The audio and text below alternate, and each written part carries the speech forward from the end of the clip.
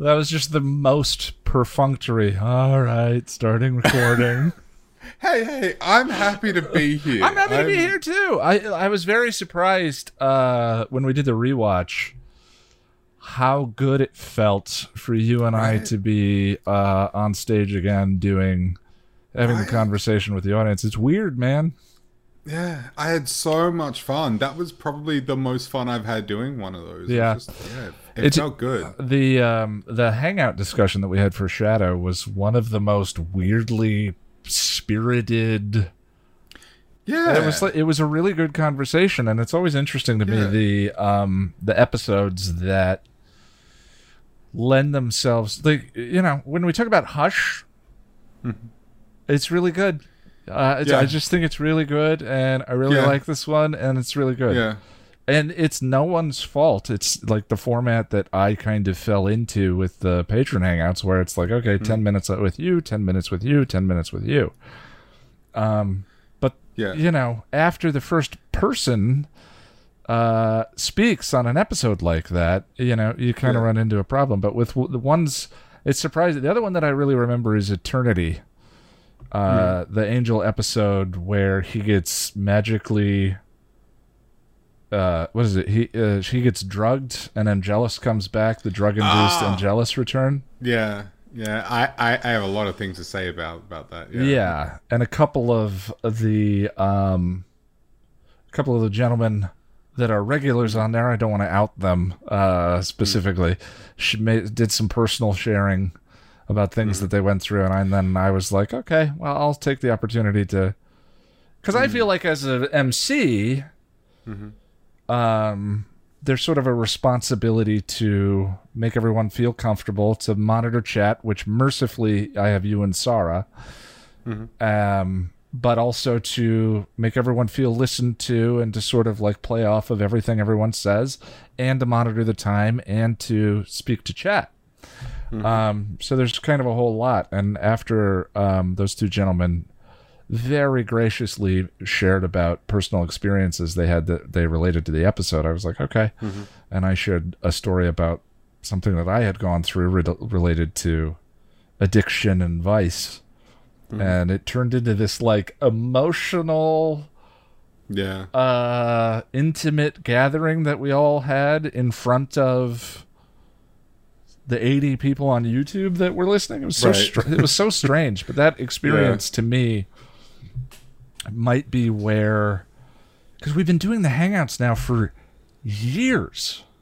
Yeah, actually, while we were streaming, I saw a suggested video of a hangout from like 2 years ago, and I'm like, wait, we've been doing this for multiple years? What? Yeah. And like, I never intended it to be as regular a group as it has been, and I love it when new people show up. But it's become quite an integral part of the channel now, I think. It's an interesting thing, and those videos now break into the thousands of views, which is crazy, But yeah, it's funny though, because the Shadow conversation was spirited, but it had very little to do with the episode itself. Well, yeah, because it's Shadow. Shadow and Listening to Fear and Into the Woods are all. It's that 3-part trilogy that isn't really a trilogy, but I've deemed it the Dreary trilogy for the channel. Right. Yeah. And So how have you been, man? By the way, welcome everyone to the podcast of the nerds. I'm Ian, and my name is Jack. How have I been, Ian? Oh boy, how have I been? We'll get into that. Jack, what are we doing today?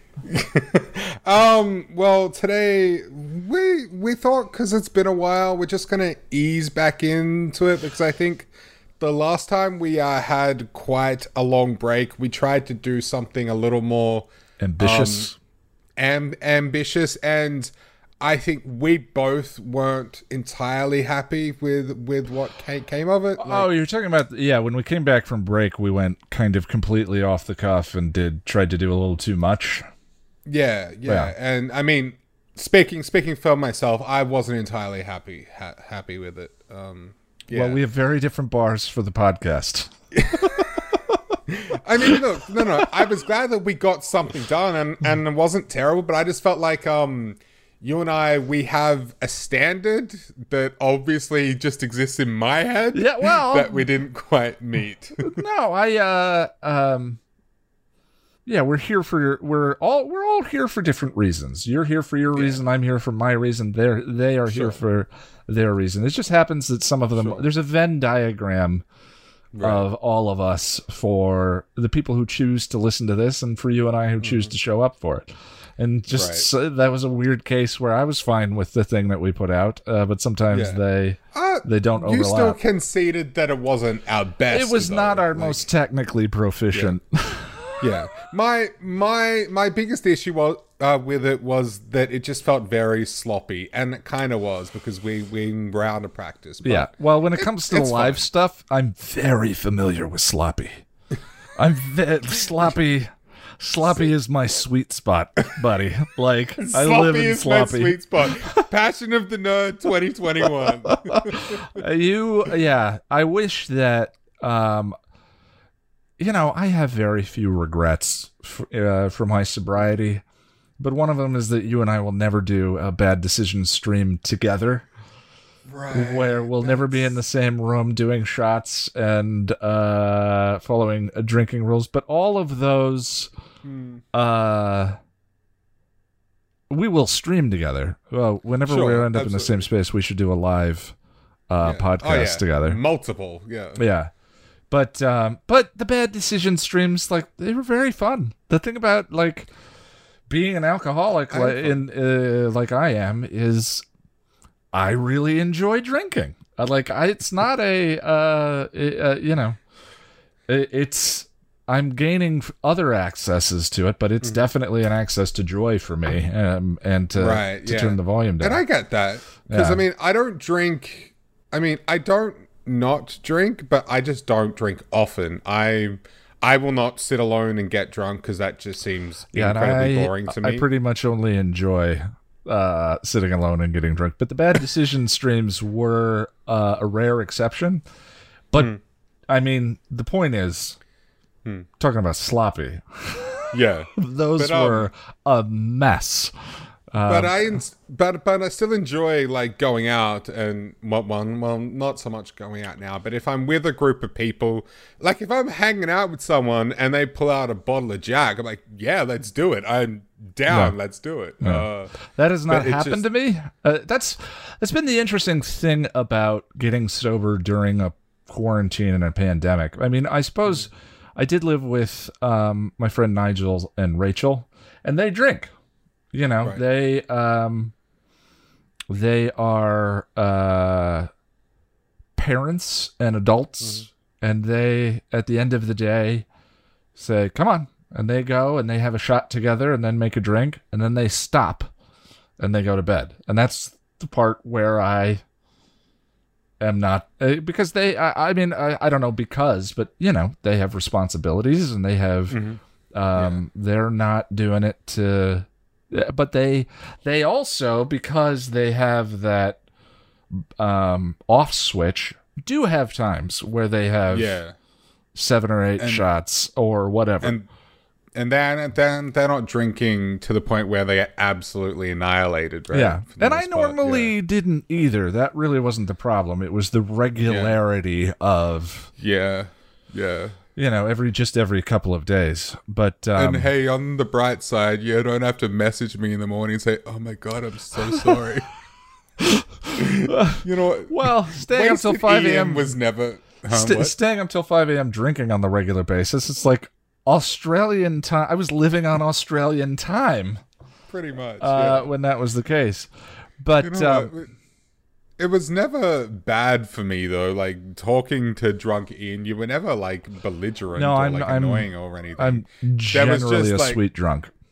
A couple of times you literally like fell asleep while we were talking, and I'd be like, Okay, I'm just gonna hang up now because this is weird. I don't want to sit here and watch you sleep. Yeah, but the only thing about, like, yes, it's been a year. It was actually April. I thought it was March, but it was April. Was the 1 year anniversary of my sobriety. Congrats, man. But that situation that you just mentioned, that I feel like it's a little untested. Yes, I'm happy about it, and I don't know, like, my friends and loved ones. You've been able to stay away from it, is what you're saying. Like, you haven't been tempted. You haven't had somebody. With the pandemic, there's a natural stopgap involved where I'm not getting invited to parties where people are drinking, or to bars or whatever it is, and like. Right. That is going to change. We're slowly going to transition back into. Right. And I'll tell you, I have dreams about a relapse. It's very strange. Like, it's a new form of stress dream. You know, how I have dreams where I show up to the theater on the last day, and it's performance day, and I was supposed to learn my lines, and I never showed up to dress rehearsal, and I never got off book, and so now I'm gonna have to be on stage with the script. Like, it's it's like that showing up for test day nightmares kind of thing. And for me now, there's a new one where I am just casually out with friends and have a drink and realize that I just lost a year of sobriety.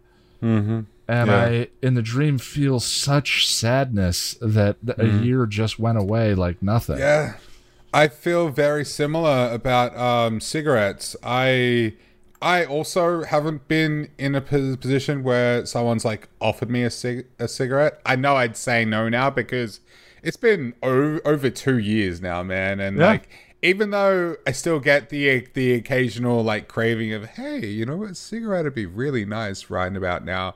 I know that one drag it's not gonna be a fun time. I'll cough, I'll get sick, I'll get dizzy. It's gonna be awful. But I also still have dreams where I smoke a cigarette and I'm really down on myself because I'm like 2 years and it's gone. When I quit, I downloaded this Quit app. It was something that was created by the Australian government, I think, and it had this timer. Like, you put in the exact time that you quit smoking, and you see the timer go up like by the second. And I loved watching that timer get higher and higher and higher. And I didn't want to see that timer go back to zero. Yeah. I mean, you know, there are people in my family who have dealt with alcoholism, and I had different storms at different points in my life where it got really bad, and then I sort of reined it back in, then it got bad again, and I reined it back in. And during one or two of those, I went to an AA meeting, and I kind of made a classic mistake, which is, you know, I heard other people's stories from people who had ruined their lives with alcohol, and I hadn't done that yet. Right. I never quite did it. I somehow prevented total bottoming out, I suppose. But it made me feel like I didn't belong there. Oh, I'm not sick enough. I don't even know if sick is the proper term, or my problem is not bad enough, so I don't belong here. I don't. Like, I'm pulling light and support that should be for other people who are much worse off than I am. And so that's such an Ian thing. My God. And so I'm almost annoyed. I felt like I just didn't have, like, I never found, I never really found the version of my problem that made me feel, I don't know, seen. Yeah. So I just eventually, though, it started to interfere with. It did the thing. It started to interfere with relationships of people that I cared about desperately, and I didn't want to screw up. And I went, okay, I'm done, and just hit the off switch, and it's been off for a year now. But like, I just worry about which is the way I do a lot of things, which is just okay, and then I wouldn't even say it was super difficult, because that word doesn't even really apply. It just kind of is this journey of, oh, there's my hardcore, there's my desire. Oh, wow. When I quit bread, I did a hardcore version of Atkins in the early 2000s called the Good Heart Diet, the cabbage soup diet. You eat only cabbage soup all the time, and you can eat as much cabbage soup as you want. And then every day you eat a different item, like tomato slices with salt. And then and the last day is a potato. And it's basically the only carbohydrates that you have on the diet. Yeah. And by the time, after 7 days of eating this other stuff, but when you have that potato, it is the most glorious, incredible thing. You swear to yourself you're going to have a baked potato with every meal you ever have for the rest of your life when you go off this diet. I remember going to the grocery store and standing in the bread aisle, and I had a physical reaction to the smell of the bread that wasn't quite erotic, but close. But goddamn close. And I've had that reaction with alcohol now, where I bought a friend a bottle of booze as a thank you, and it was a nice bottle of booze. And he's, I said, well, you and she should have a shot. And he's like, are you sure? And I said, sure. And he did. And I said, well, let me smell it, which is stupid, but I did it, because I wanted to understand the boundaries of what this problem is going to be. And I felt that same standing in the bread aisle experience where my body was just like, that smells like happiness. Like a hardcore craving and reaction. I haven't done that again. But I don't know, man. I don't know where I'm going with this. Quitting cigarettes for me I will say it was pretty difficult. I used patches for a week, and patches, there's like this 3-month program where you just slowly wean off the thing. But after a week, once I broke the whole psychological hand to mouth, the psychological part's the tough part. I was just like, I just want to be done with it. I don't want to, and like patches are pretty expensive. I just thought, I just want to be done with it. So I went cold turkey from there, and look, it sucked for like, first 2 weeks were pretty tough. First month kind of sucked, but after a month, it gets easier and easier, I think. Yeah. But I'm just surprised I didn't relapse once, not one single time. I just stopped, and that was it. I'm really surprised and proud of myself. To be honest, that's great, man. Of all the vices I've had, I honestly thought cigarettes would be the one that was going to kill me. I never thought I'd be able to kick those. Now I drink coffee. That's it. and maybe my action figure collecting is a bit of an addiction now. Electronics but it's healthier. Is definitely my vice of choice now. But I mean, buying things... I'm a tech nerd too, so I feel you. I just don't have the money. Buying things to make yourself happy is definitely a capitalist kind of approach. I think it's not as deadly as smoking or drinking. Oh, no. I don't think. Not in the short term. And at least you've got something to show for it too. Like, I have a pretty cool collection of collectibles now, and some may see it as a waste of money, but I see it as my hobby, or one of my hobbies. But yeah, I mean, like action figures and outside computers opinions is another hobby. Outside opinions about that sort of thing, or who cares? Yeah. Like, but that was our roundabout way of saying that we're gonna take it a little easy today. We're gonna be that's oopsie doopsie. Yeah, no, that's fine. We're just coughing, man. It was good. It just off the cuff, just riffing.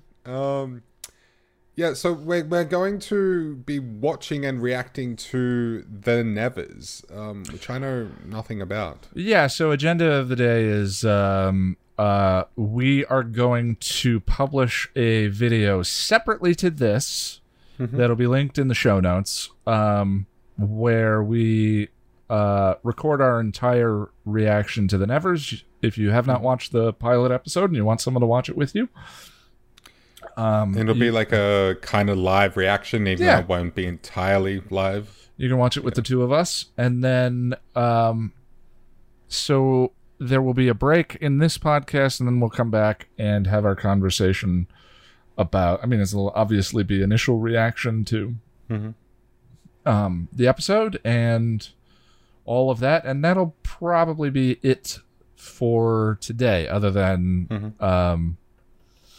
the next chapter in the fanfic reading. Yep. Yeah. So I know we originally a couple of weeks ago, well, it's been more than a couple of weeks now, threw out the idea of New Year's resolutions. I think we were talking about starting them in May, given we're already in May, and Jack and I have been dealing with various and sundry details in our own lives that have prevented us from recording regularly. To me, kind of the point of the collaborative New Year's resolutions is the accountability buddy, is the check-in, is the how are these going, how's this going, how's the writing going, how's the exercise going, whatever. And until we get back on kind of a regular recording track, it just seems sort of pointless to me to just throw out resolutions from no place, because this will sustain the resolutions, but that's only if this is clicking and working. Yeah, we definitely still want to do it. We've both figured out what our resolutions will be. We just want to be back properly and more regularly before we actually commit to that being, because we don't want to put it out there and then disappear for another month. We are going to endeavor from here on in to be here once a week doing this. But well, I mean, that's always our intent, but always. Life intervenes from time to time. Life finds a way. Life finds a way to suck. Yes, it's a challenge. True. But Ian, what have you been up to, sir? Well, I wanted to follow up. I mean, I don't mean to steep our conversation in vice or challenges, but it was several episodes ago we did the Full Metal Con, I think was the name of the episode, where I talked about some trauma I had gone through as a teenager, and that I was in the midst of immersion therapy with the woman I've been seeing as my therapist for about 5 years now. And we did it. It was 5 consecutive weeks, and I just thought it was kind of an interesting and unusual experience that warranted a follow-up. I know that was kind of a dramatic... I mean, it's tough stuff, right? We're talking about trauma and damage and pain and whatever. And so rather than just not talking about it, we did it. So the way it worked was it was 5 consecutive weeks where at the beginning of every session, we pop on a Zoom call. Ordinarily it would be in person, and she says, okay, I want you to just start writing about what happened in as much detail as you possibly can.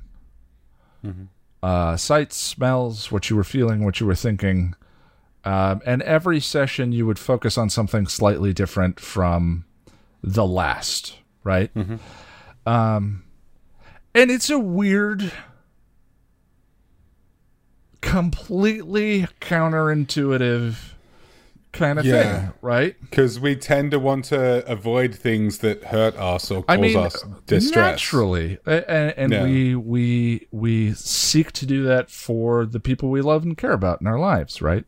Yeah, to save each other from harm and from pain and whatever. And so to consciously and rationally pursue it just to me was so, I mean, I understand intellectually the purpose of it, but it's just a very unusual, the worst experience that you can think of in your life. Let's spend 5 weeks writing in detail about that experience and what it was like, right? Mm-hmm. And I would definitely find that the day of the session, I would be dreading it so badly that I couldn't focus on anything. My anxiety would just spiral up, and I would. We always meet in the afternoon, and I would think I was fine. Oh, I'm fine. What do you mean? Everything's okay. I'm fine. But just be completely unable to apply myself to anything, to focus. And then as I get closer and closer to the thing itself, I would start to experience a little bit of panic. And then, she'd always ask me, the funny thing was, she wouldn't always, but she asked me at the beginning of one session, like, "Oh, you ready to go?" No, but let's go, which is kind of the operating principle of the podcast and just pursuing meaningful experiences, right? And the interesting thing was I had never written about, I talked a little bit about what I had gleaned from that first session, but I had never written about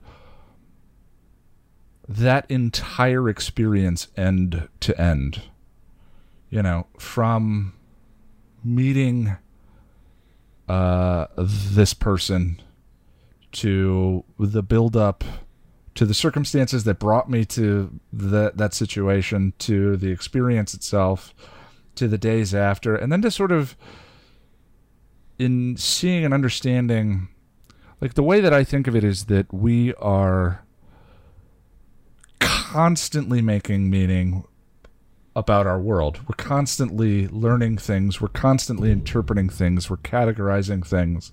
We're telling ourselves things about ourselves. We're learning things about other people all the time, every single minute, right? But trauma sets you on fire, and that is not a good time to be making interpretations about the way the world works. Right, yeah. But you can't really help that, right? Because that's being human. And seeking to understand and compartmentalize the horror of whatever you've been through tends to lead to erroneous conclusions about, in one way or another, about something. And it did for me. Like masculinity and male sexuality and family specifically. There was the way it was handled in my family and so forth, like trust and safety and the idea of home and the idea of my own worth and my own value. All of those got bundled up into that experience because you're always seeking to define yourself, right? Okay. Maybe less so as you age. I don't know. But at that particular point in my life, it was just rife with, who am I? Like you were 16, right? 16. So yeah, that's a very formative age, you know. You're figuring out who you are. And I may eventually write something about it for the channel. But I'd never written about the experience end to end and there were things that I had never admitted to myself about what had happened and things that I had never forgiven myself for and all of that. And it was interesting. Every session it was never easy, but it got less terrifying, which is the whole point of the experience. It is the whole point of that kind of immersion therapy, is to remove the teeth from the experience, so that by the end it was almost boring. It was almost like, this thing happened and Yeah, and that's what it's supposed to and do. that I think is so much lighter. Yeah. That is so. I mean, it's never. I said almost. It's not that it is. no, But like of course the not. weight of, but what that implies to me is that the weight of it, which I had never grappled with because I thought I had, but as often as those things sort of pop up and occur in your life, it's like yeah, like who wants that in their present, in their reality, right? But sort of rejecting it or pushing it aside or whatever, but really sort of just being with it and not interpreting it or whatever, but just sort of being with the experience of it took a lot of the weight of it out to it just sort of being a thing. Like, sure, it's a horror and it's something I would never, and it's never okay, and it's not something that I would wish on anyone. But acknowledging it no longer inspires the fear and discomfort and disgust or shame or whatever that it did before. All of that is dramatically reduced. That's good. That means the therapy worked. It did when it was supposed to do. All it does is take some of remove the teeth. It's still this thing, and all of those it's still awful interpretations for the way relationships are supposed to work, or the way my value as an individual and my currency as a human being and whatever. All of those things still need to be grappled with. It doesn't cure any of those, but it removes this terror, or rather, it helped. It aided in kind of turning the volume down on this terror. So I thought it was interesting. Because it is so counterintuitive and such a strange thing to do as an individual, to say like, oh, that awful thing, let's talk only about that for 5 weeks. That I wanted to follow up and just share with everyone kind of the results of the experience. Good stuff, man. I'm glad. What about you? What have you been up to this week or this month? I mean, I know, but you tell them. I've been really unwell, my friends. And weirdly, it all kind of started with a toothache, even though it's not related. But that's where my misery kind of started, and then it just sort of escalated from there. But yeah, I guess a couple of weeks ago, and now I developed a toothache. It's a tooth that I've had trouble with for a while, and I've known for a while that I needed to go and get it fixed. But us human beings, we're fickle in that we don't really go and get something sorted out until it becomes a real problem. It's really weird. Teeth specifically seem to draw that out. Like, there are people who show up pretty well for their appointments, or I'm one of them. for their doctor's appointments or whatever, but teeth specific, I'm the same way.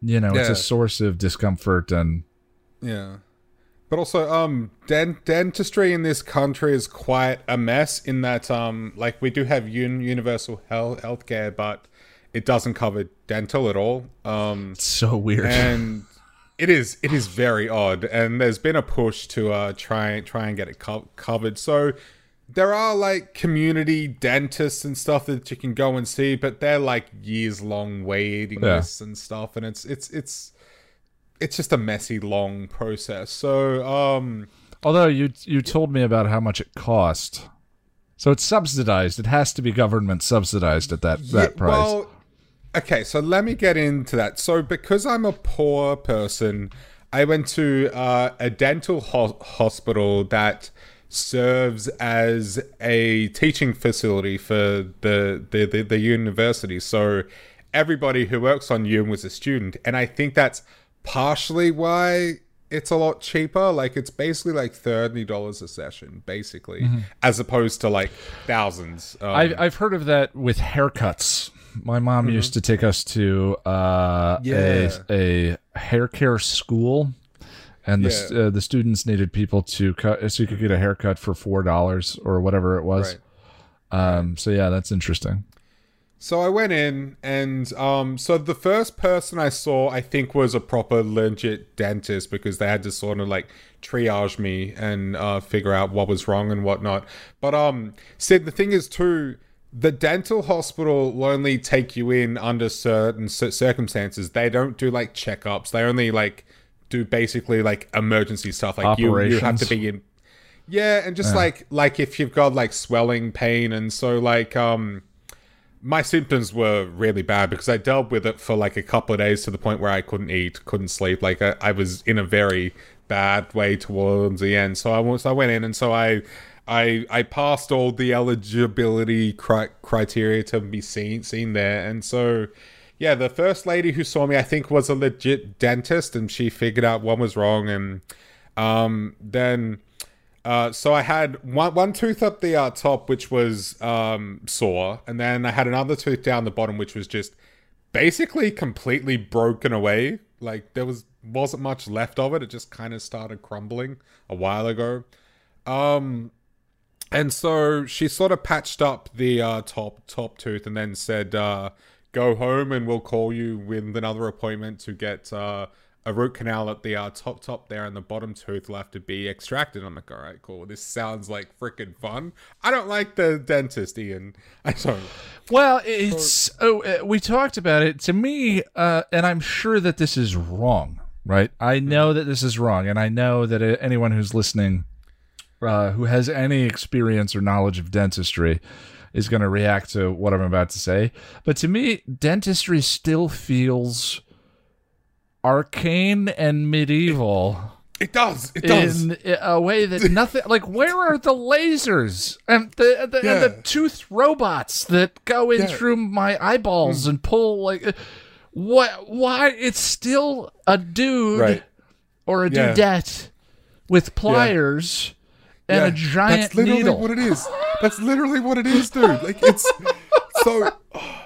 So I went in for the first session to do the tooth extraction, the one down the bottom, because that was the simplest to do. Yeah. This is a student doctor. Lovely man. A lovely Canadian man. He's like 25 or so he's young. And he couldn't feign confidence to save his life. He was clearly unsure of himself, clearly nervous. And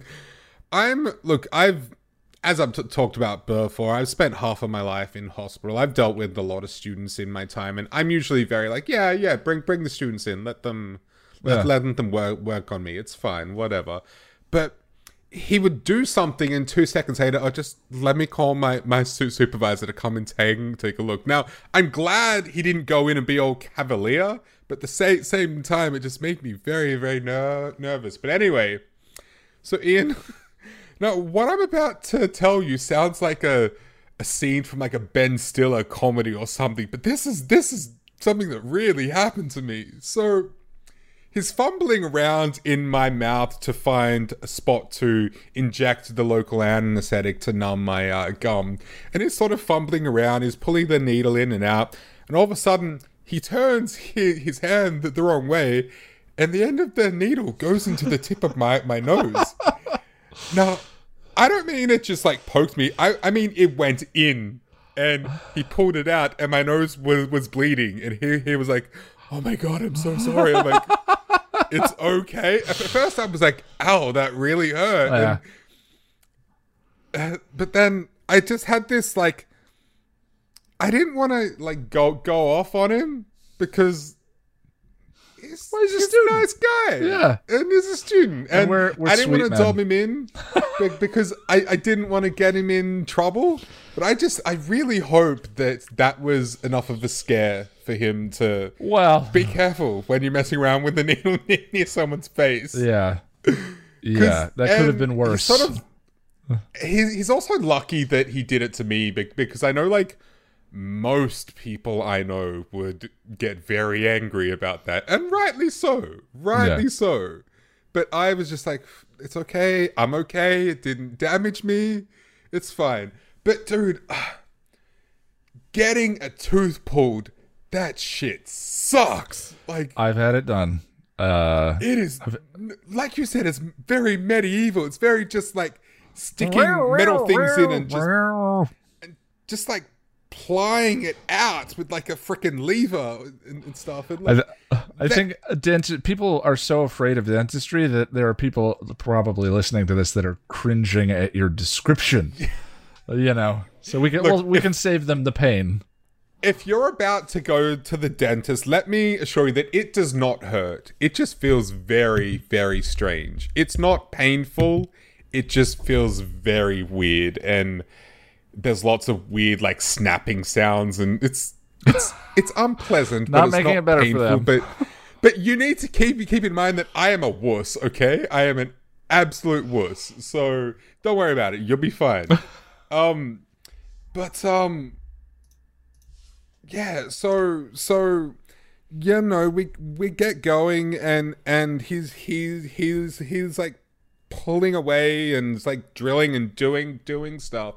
And then he grabs a scalpel and he's like, okay, so I need to cut your gum so we can get to the bottom of the tooth and get access to it. And I'm thinking, sure, but you just poked me in the nose with a freaking needle. Now you want to put a scalpel in my mouth? But anyway, look, it was fine, and the tooth came out, and it was fine, and I've also getting the root canal done on the top tooth, and I've had one session. There's 2 more to go in the next couple of weeks, and it'll be fine. I mean, I'm saying this in a country that has no universal health care, so completely acknowledge that. But when you think about the term health care, yeah, to me that implies outside in. Right. Eyes, nose, mouth, right. ears, right. toes, feet. Healthcare is, I mean, heart, emotions, you know. Yeah. Yeah, and it's weird that any concept of universal health care, like where you draw that line of, I mean, unless it's emergency care versus anything else, but that's not the case in your country. You have universal doctor care, but dental care was selectively excluded. It's so bizarre. Yeah, I don't know why, but and that's the thing. Like dental issues can, in some cases, cause some very serious health problems. You said you were having trouble eating. Like, that is absolutely going to cause health problems. Infections, you know. Well, Andy Hallett, who played Lorne in Angel, he developed a dental infection that weakened his heart, and that is what eventually killed him. Jeez. So, I mean, it's very serious. It can cause heart problems. I think it can cause kidney issues, and the last thing I need is more freaking kidney issues. But speaking of kidneys, so a day after I went to the dentist, I remember I was talking to you on Skype, and we were having like a PC versus Apple debate. We were having a debate, yeah, and sometimes I get a little into them. Yes. I get a little excited, and I lean in. Yeah. And then you stopped responding, and I was like, did I lean in too hard? Did I go too far? Because sometimes I go too far. I acknowledge this.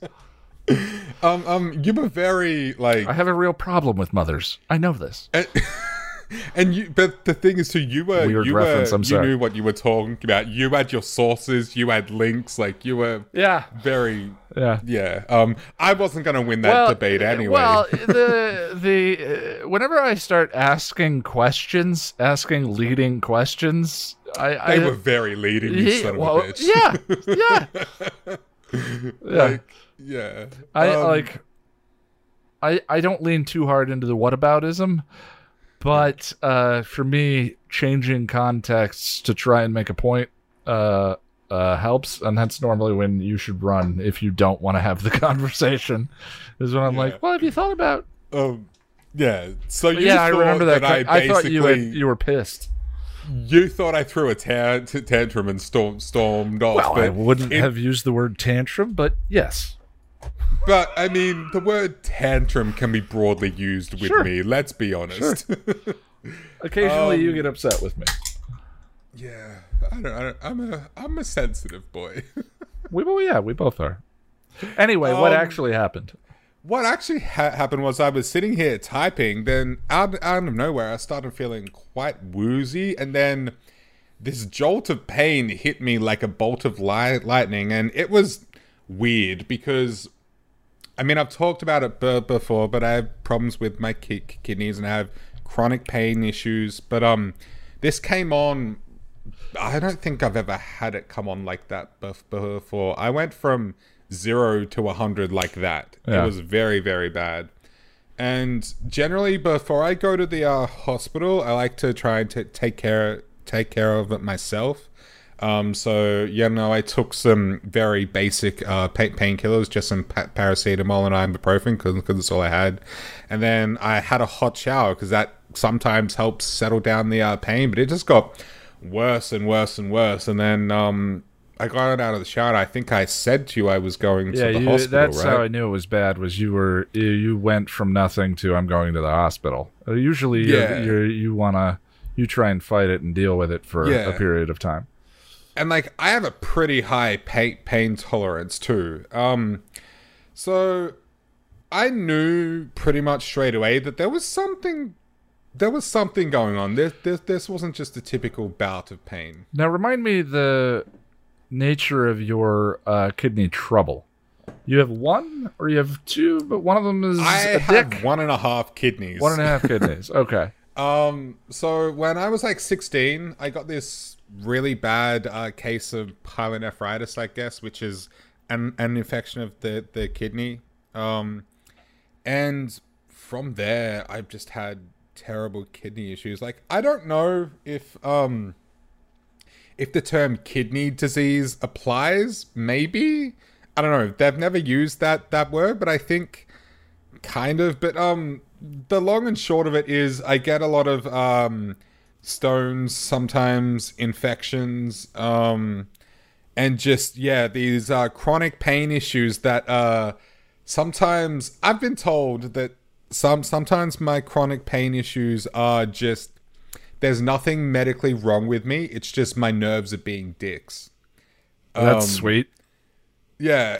The way it was explained was that when I first got the infection and developed pain from that, it activated nerves there that are kind of dormant most of the time. But since they were activated, sometimes they just like to start firing pain signals for literally no reason. So I've gone to the hospital in pain, and they've said we can't find anything medically wrong with you. You're fine. And I'm like, I'm not freaking fine. I'm in freaking agony. What do you mean I'm fine? Yeah. Yeah, but anyway, so and you have a problem too, where there are people in certain circumstances who drug seek.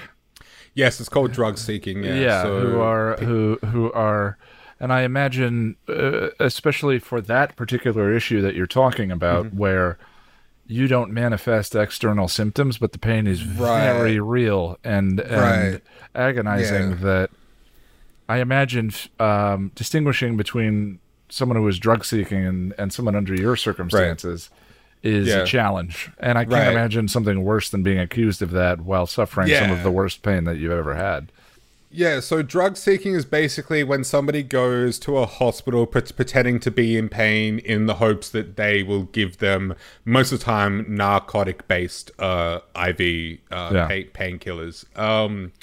And I've been accused of that a couple of times, and it is the most demoralizing thing ever.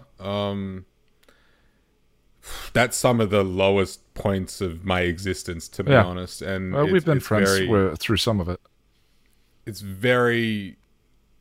feels very hopeless. And I think like my appearance doesn't help. I'm covered in tattoos and piercings, and I'm in an age group where I guess people do stuff like that. I don't know. But the first time it happened, it was because I had gone there too often in pain in the couple of months leading up to then. Yeah, wasn't that later discovered to be a kidney stone? It absolutely was. What happened was they left me in pain for like 4 hours, and then a doctor stormed in and said, "Jack, stop carrying on when we're not giving you more morphine." And I'm like, dude, I didn't ask you for morphine. I didn't mention any specific painkillers. I've just told you that I'm in pain. Yeah. And then he went home, and then a nurse who knew me came in and said, all right, Jack, I'm going to get another doctor to look over you. And then so another doctor came in, and she said, "We're concerned you were drug seeking, but we'll give you the benefit of the doubt, so we'll do a CT scan." They did a CT scan and found that I had a kidney stone, and I was just like, fuck you guys. Yeah. I was very pissed off. Yeah, because they left me in pain for like 4 hours. So yeah, fun times, man. But I complained about that. Like I wrote a very long, angry email that was very elegantly phrased. It's like I said fuck you without saying fuck you. Sure. It was very elegantly written, but also rather scathing. And you know what? Since then, like, it's happened a couple of times, but like since it hasn't happened in a while, is what I'm saying. Yeah. They've been pretty good. But anyway, so this incident though, this specific incident, I go into the hospital and they throw every painkiller under the sun at me. I had morphine, fentanyl, I had Buscopan, ibuprofen, freaking everything, pretty much everything. And nothing was touching the sides. I was in all-out agony for like 2 hours. And it got to the point where I was just... Because when the pain is really bad, it's like I go to another dimension. It's like Sure. I'm in a different world where there's just nothing but pain. I barely know what's going on around me. And I'm just like writhing around and like literally crying out in pain. At one point, I remember saying, "Oh God, please help me, please make it stop." And the nurse was like, "Oh Jack, I'm sorry, I'm trying." I'm like, "No, I'm not talking to you. I'm not talking to anyone in particular. I'm just yeah, like whinging, I guess." Whinging that was implies unwarranted complaining. If anything on earth was warranted complaining, Right. I think it would be this. But yeah, I was basically like calling out to a deity that I don't believe in to help me. That's Sure. how desperate I was. And then the doctor comes in and she was like, "Jack, I'm sorry, we've done everything. I think you're just gonna have to ride this one out." And that broke me, dude. That from then I just cried my eyes out. But then from that point, I think like an hour later, it started to calm down a bit. And yeah, they did a CT scan and found that I have another kidney stone. It's a small one this time, 2 millimeters or 3 millimeters, something like that. My kidney stones are usually measured in centimeters, so I was pretty happy for them to use the word millimeters. Yeah, the ones where it sounds like you're dropping a coin in the bedpan. Yeah, pretty. Well, the centimeter ones you can't pass. Like, you would die if you passed them. Yeah. But so yeah, eventually the pain died down, and I was a wreck. And I also felt really sort of embarrassed because of how I was carrying on. Because it was involuntary. I couldn't help Of it, course. but it just wouldn't have been pretty for anyone to see. You know, like So what? It doesn't a matter. grown man like crying like a baby. I don't know. No, dude. Like that was no one can judge that experience. Like there's no like pardon me, we're a clean show, but fuck anyone who would judge you for what you went through in that moment, in that kind of agony. They have no right. Yeah. They have Yeah. no yeah. It's like Yeah. no. There's no right way through that kind of experience. You're just being a human being in pain. Right. No one said anything to me, so it was just me doing what I always do and like judging myself and beating myself up. But so they discharged me on like with some painkillers and antibiotics, and they said that I should pass the stone on my own. I was like, all right, cool. I mean, I don't like the idea of doing that, but sure, let's just do it. So I come home and I'm home for about 12 hours. So I got home in the morning, and then later that night, I clearly remember I got into bed and started feeling some pain. So I got up and I took some painkillers, and I just sat here for a little while, just waiting for them to kick in. Literally, like where I am right now, just on my computer, just watching random YouTube stuff. And out of nowhere, I started feeling really faint. Like I really yeah. I literally felt like I was gonna pass out. Now I have like anxiety and I get panic attacks and stuff, but this felt different. This didn't feel like a panic attack, and it got to the point where I literally I thought I was gonna die. It's not that I felt like I was gonna die. I was like convinced that I was about to drop dead of something. It was terrifying. I don't think I've ever been that scared in my life. So I literally did the wheelchair equivalent of sprinting to the hospital. Like I felt like I had to get out of my apartment, or else I was gonna drop dead, and no one was gonna find me for days, and that'd be it.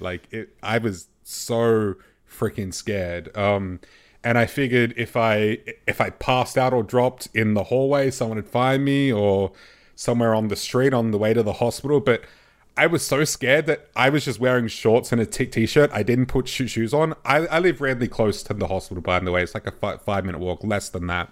So I basically just sprinted there because I was feeling just so lightheaded and dizzy, and I couldn't catch my breath. I felt like I couldn't breathe, and it wasn't dissimilar to a panic attack, but it was really extreme. It was beyond what anything else I hadn't experienced. And again, so I get to the emergency department, and the triage nurses see me, and at this point I'm frantic, because I'm convinced I'm gonna die.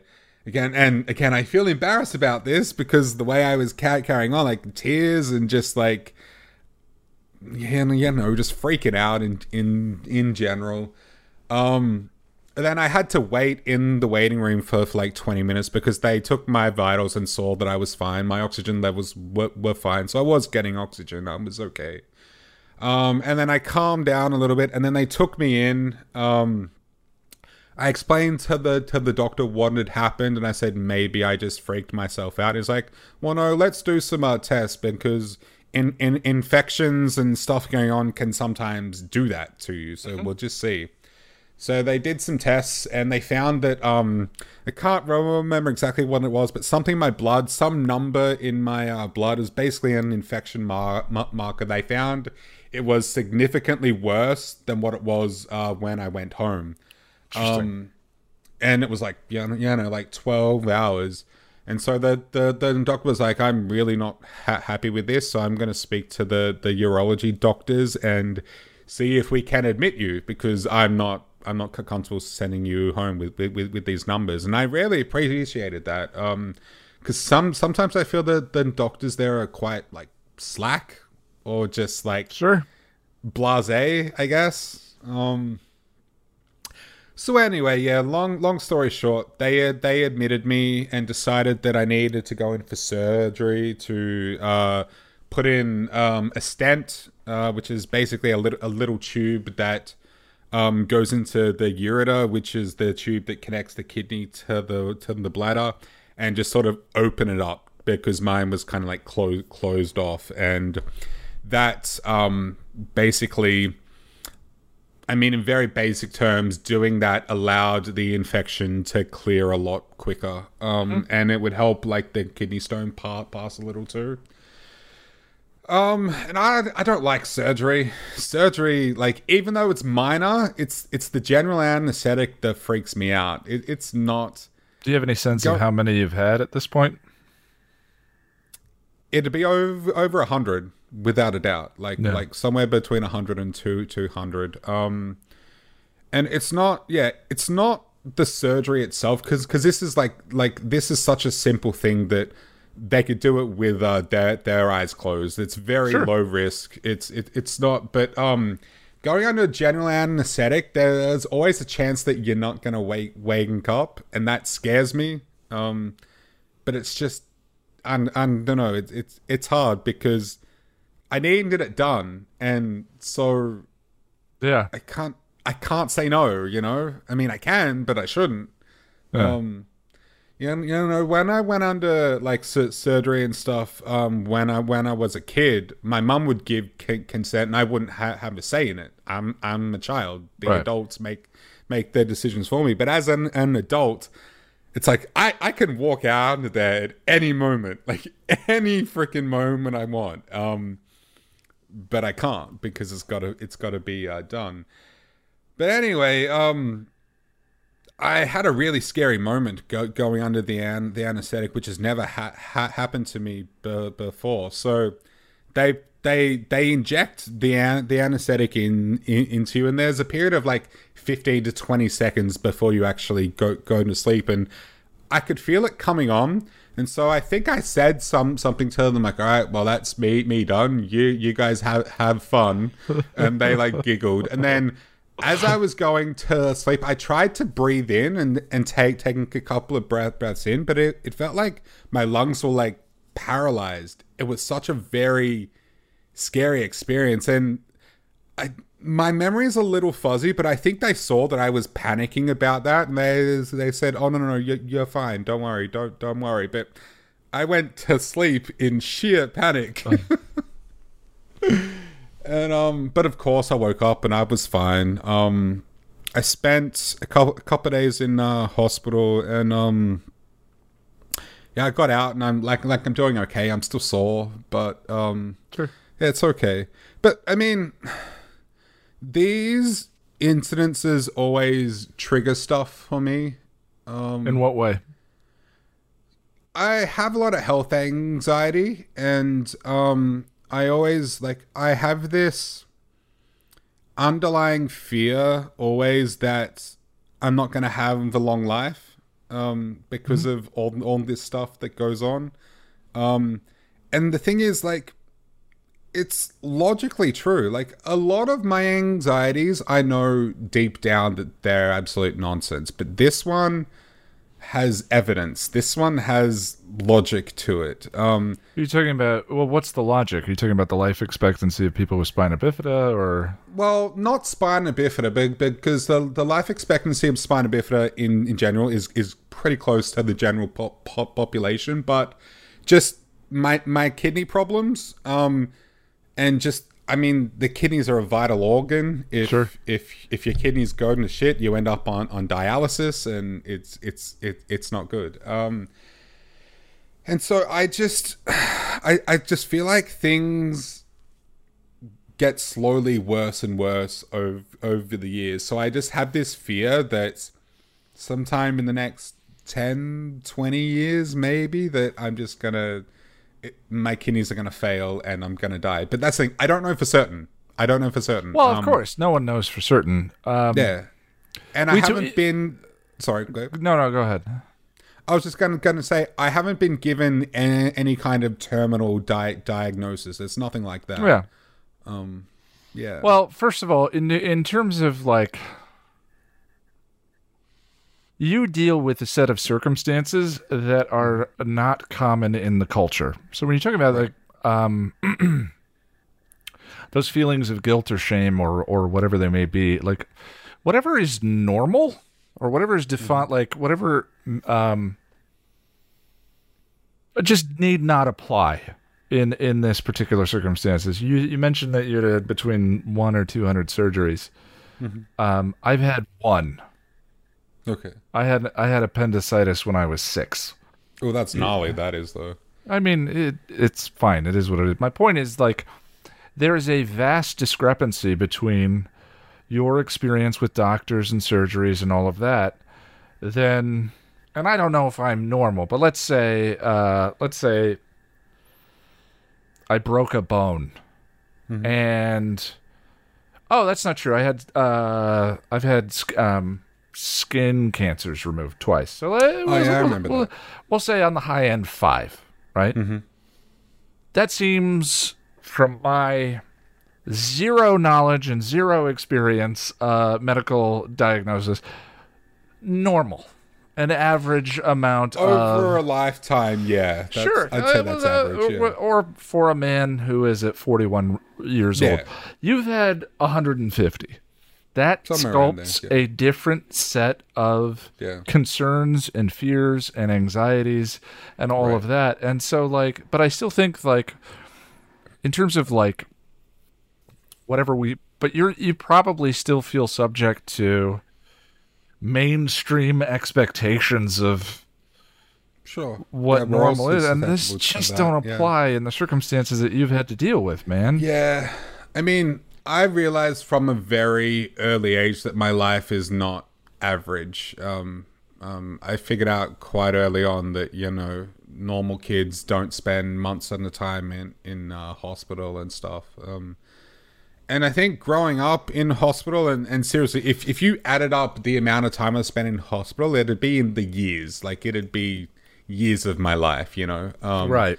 I think my longest stretch was 6 months when I was a kid at some point. But I've seen from a very early age, like, the things that can go wrong with a person. I'm not naive to any of that stuff. I'm quite Sure. knowledgeable, and that's a good thing, but also a terrible thing because I'm just saying those feelings of guilt and shame to me seem based on a reality that is not applicable to you Right. and what you go through. Like, you sound strong to me. Like, the ability to, the tolerance, the ability, the courage to continue to.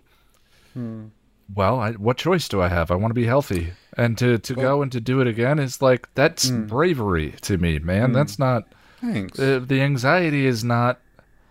Bravery is not being fearless. Bravery is having the fear and making the choice that's best for yourself, regardless. You know. have a choice. You don't have a good choice, but you have a Well, choice. I mean, Yeah. if you want to put it in those terms, of Yeah. course. My psychologist said very similar things, and she's been amazing through all of this. I think on the day I was going in for surgery, she and I were booked to have a session. I obviously wasn't able to make it, and I messaged her and told her, and she replied to my message while I was in surgery, I think. And the thing I really appreciated was, so I got out of recovery. It was pretty late at night, and it was like 10 o'clock that I was back on the ward and just sort of like relaxing and feeling like I'd been hit by a freight train. But I sent her a text just telling her what was going on, and she left her work phone on into the night because she was worried about me and wanted to know what was going on with me. I really appreciated that. Yeah. But then, yeah, I think she called me the next day and we had a session over the phone. And then I saw her last week as well, too, because she didn't want to leave it too long before we had the next session. But yeah, I've talked to her about all this stuff. And no, we're trying to work through it. And Well, the other thing that you and I talked about offline, because you brought up the contemplation of mortality, right? Mm-hmm. Is like, I mean, I don't know. I have no, I personally have no frame of reference for that in the circumstances that you're describing. Mm-hmm. But I do know that, like, and this is, it's so true, it's trite, right? Mm-hmm. It's so true, it's trite, which is that, like, mortality is a thing. yeah, And we are so specifically insulated from it, separated from it. But at some point, whether it's when I have friends in my age demographic, and we've been talking about our parents are getting older. Mm-hmm. Our parents are dealing with illness. Our parents are and we're worried. We think about, can I move to this state because then I won't be close if their health starts to be a problem or whatever. And so, like, eventually consideration of mortality and the inevitability of it begins to seep in. And I have already thought about, I mean, like, I'm something of a fatalist. I'm a reforming fatalist, Okay. a reforming nihilist, but a reforming fatalist. Lonnie and I joke about When Harry Met Sally all the time because I'm definitely Harry from that movie, who is always turning to the last page of the book. That way, if he dies before he finishes it, he knows how it ends. Right? Is the line line from the movie? And there's scenes where even in his 40s, he's turning to the last page and reading the book, and kind of at various points in my life, I've found that strangely therapeutic because when I'm sort of bogged down in the anxieties and fears and whatever of relationships or who am I or whatever, it's like, for me, that is the nuclear button perspective, Right. which is like in 100 years, we'll all be dead. You know what I mean?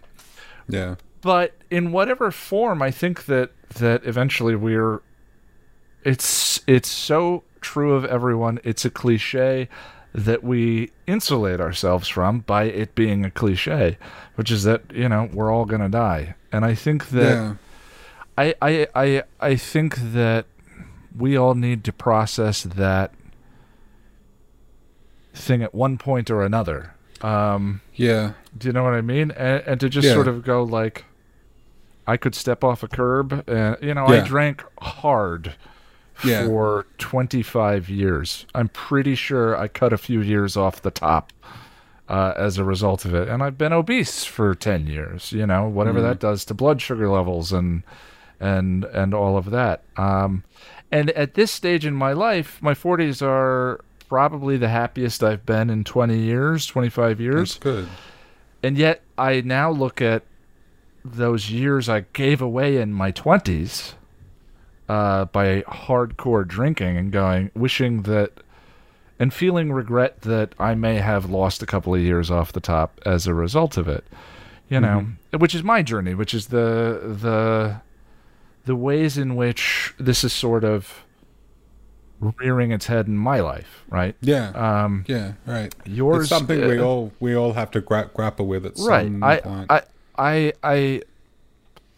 I mean, I think I think, if you talk to your doctor, they're gonna be like, "There's no way you can't know 10 years, you can't know 15 years." But I think again, it seems very human to me that you're having these thoughts because, yeah, man, like someone who deals with the circumstances, of course I'd be thinking about how long is this going to go on or whatever. And you can be terrified of that thought, you can deny that thought, or you can kind of go, I don't know, right? And sort of let it find a place, and then say, what am I doing today? You know what I mean? Yeah.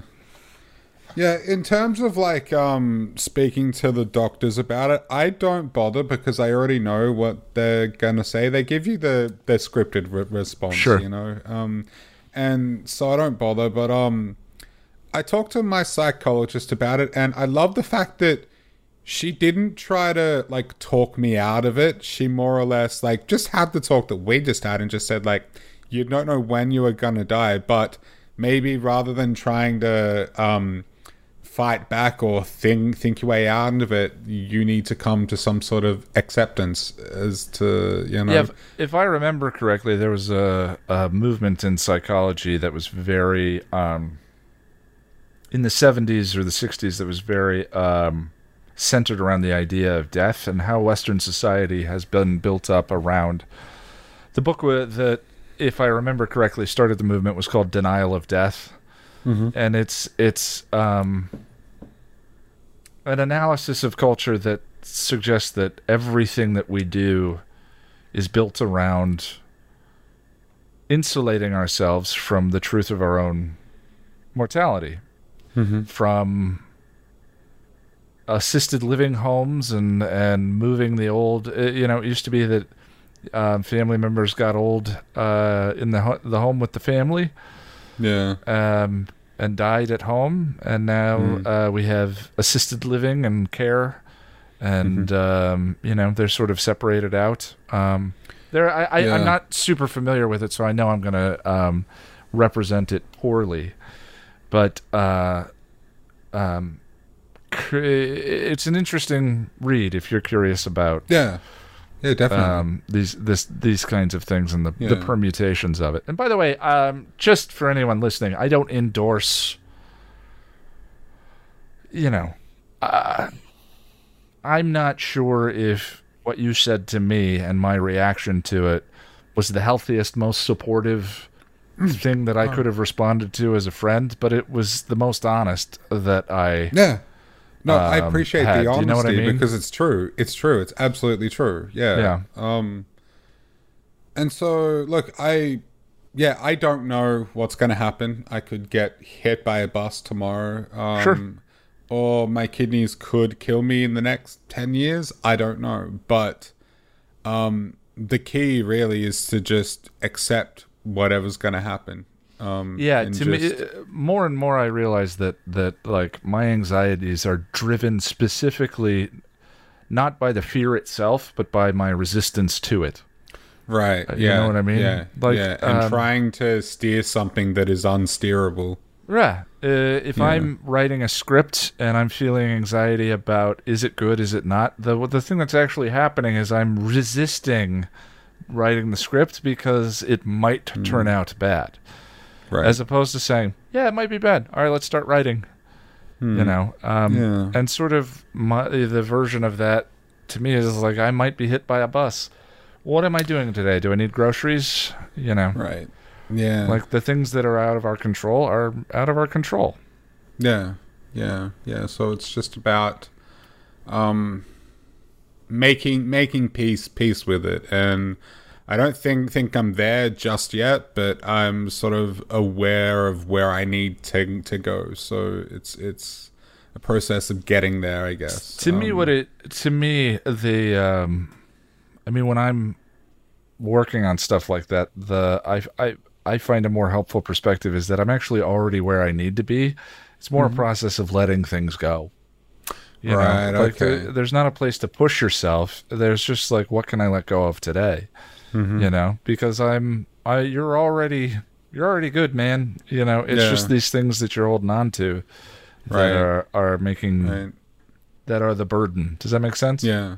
And like, what is going to happen is already going to happen. So there's no point. Well, that's a very freaking out about it. that's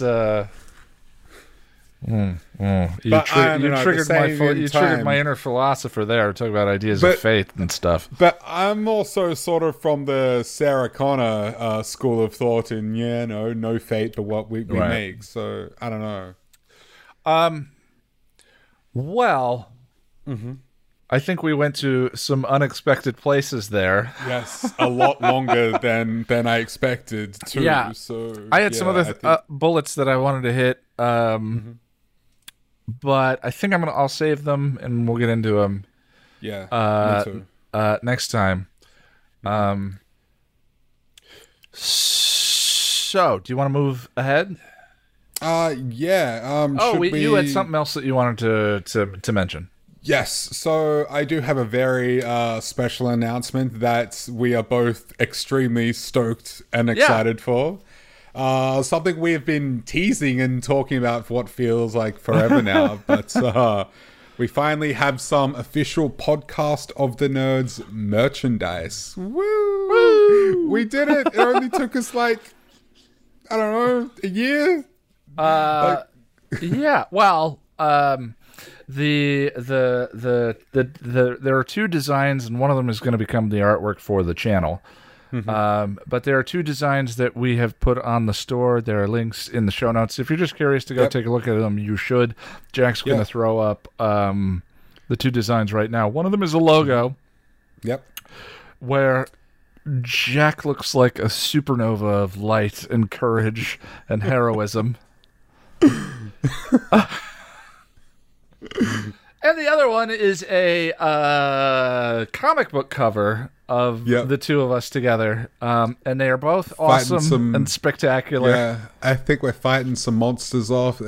It's some time ago now, a very talented viewer of ours reached out and offered their services in helping us design something. And we were just like, sure.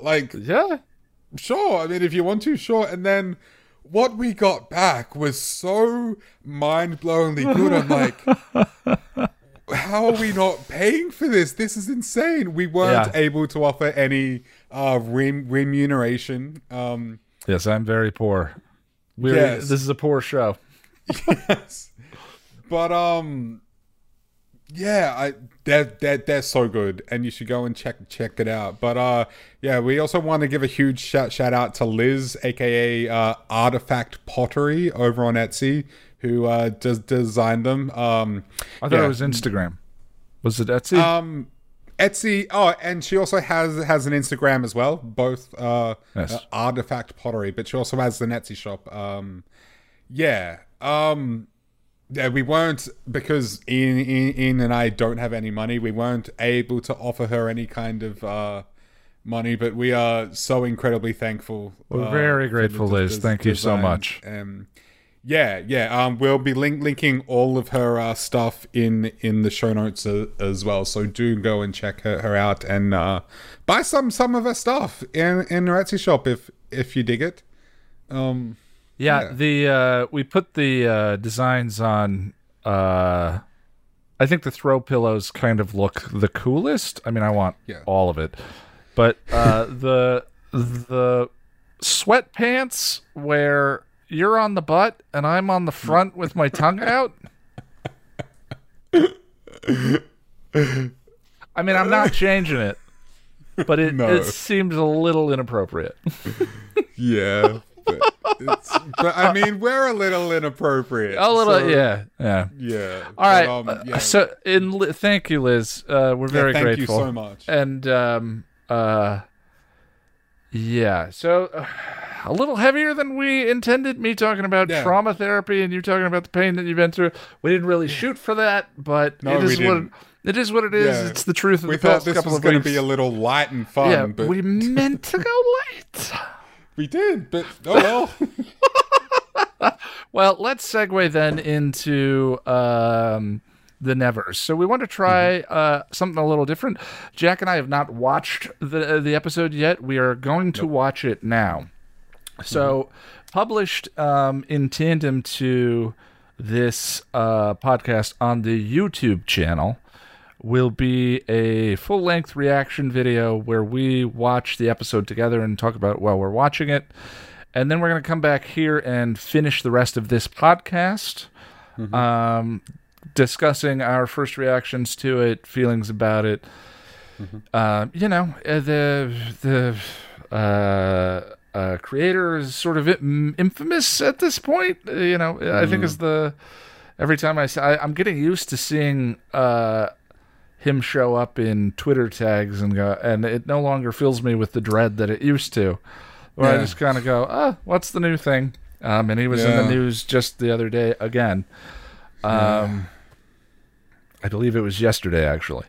So it is what it is. But we still, I don't think I'm going to be adding any more Whedon content to the channel beyond what I've already begun. But I'm still curious, and I still have enjoyed the previous works, so we wanted to check it out and talk about it with you. So we're going to pause now, and then we're going to go over to the reaction video, pick up from there, and then we're going to come back here and discuss the episode. So we will be... So the next thing you see/hear will be us... after the fact. Yeah. If you want to watch the episode with us, links to the reaction are in the show notes, and we will be right back. All right, so we just watched Season 1, Episode 1 of The Nevers. Jack, what did you think of it? First of all, what were your expectations going into it? What your thoughts, your sort of like... honestly... I didn't have any expectations because I knew very little about it. But you had to be carrying biases or concerns. I went in thinking that I was going to see something that would remind me of the Umbrella Academy, and it didn't really. Except for one character, but that wasn't really... I haven't watched the Umbrella Academy just yet. It's very, very good. I love Okay. It takes the superhero thing and sort of does its own thing with it. I like it. And this seems to be doing a similar thing, actually, come to think of it. I mean, it's only based on one episode, but it seems to be doing something fresh with the superhero thing. All right. Well, before we go any further, so The Nevers, an epic. These are the IMDb summaries. An epic tale following a gang of Victorian women who find themselves with unusual abilities, relentless enemies, and a mission that might change the world. We watched the pilot. 3 years after an inexplicable event suddenly equips them with extraordinary abilities, Amalia True and Penance Adair work to protect their kind from widespread deepening antipathy. Meanwhile, police officer Frank Mundi Ben Chaplin investigates a string of murders at the hands of a reportedly touched and highly dangerous serial killer named Malady. And for the record, we're not going to spoil anything beyond... we're not going to spoil. There's nothing really to spoil. There's not other than maybe the last 2 minutes of the episode. Yeah. I don't think that there are plot developments that play out as big twists or really, huge surprises. So that said, you thought it was going to be like the Umbrella Academy. It sounds like you weren't carrying the baggage into this that I was. No, certainly. But ultimately, I didn't really know what to expect. Going into a Joss Whedon thing, you expect a certain amount of quality in the writing, and I think we got that. From what we saw. And I was interested. You still have not watched Firefly. No, I've seen the pilot episode at least half a dozen times now. Right. Because I'm like, oh yeah, I'll start watching Firefly. So I watch it. And then that pilot's like an hour and a half. And I'm like, okay, cool. I'm going to take a little break. And then I don't. It's 90 minutes long. And it is, compared to the rest of the episodes, I think slow implies a negative criticism. It's a slow burn. It's a very slow burn pilot episode that I don't think really feels like the rest of the show. Right. Which is a little more pacey and adventure-y than that pilot episode feels. Funnily enough, that's also how I felt about this a little bit. Even like just in the first half anyway, I felt like it was building to something kind of, I think, like once they go into the theater, that's where for me it started to really pick up. But in saying that, I was sold within the first 10 minutes though, because I thought it was just really cool. I was digging everything I was seeing. Yeah, well, there's a rip-roaring setup. The first 10 minutes is a fun, high-paced action sequence. Yeah. Where we kind of get a sense of the way the world works and that there are powers. And then it sort of becomes a bit more expositional to sort of set up the series and who are the different powers and the different groups. Yeah. And then it ramps back into... they go to the opera and it ramps back up to a little more action, and then... Yeah.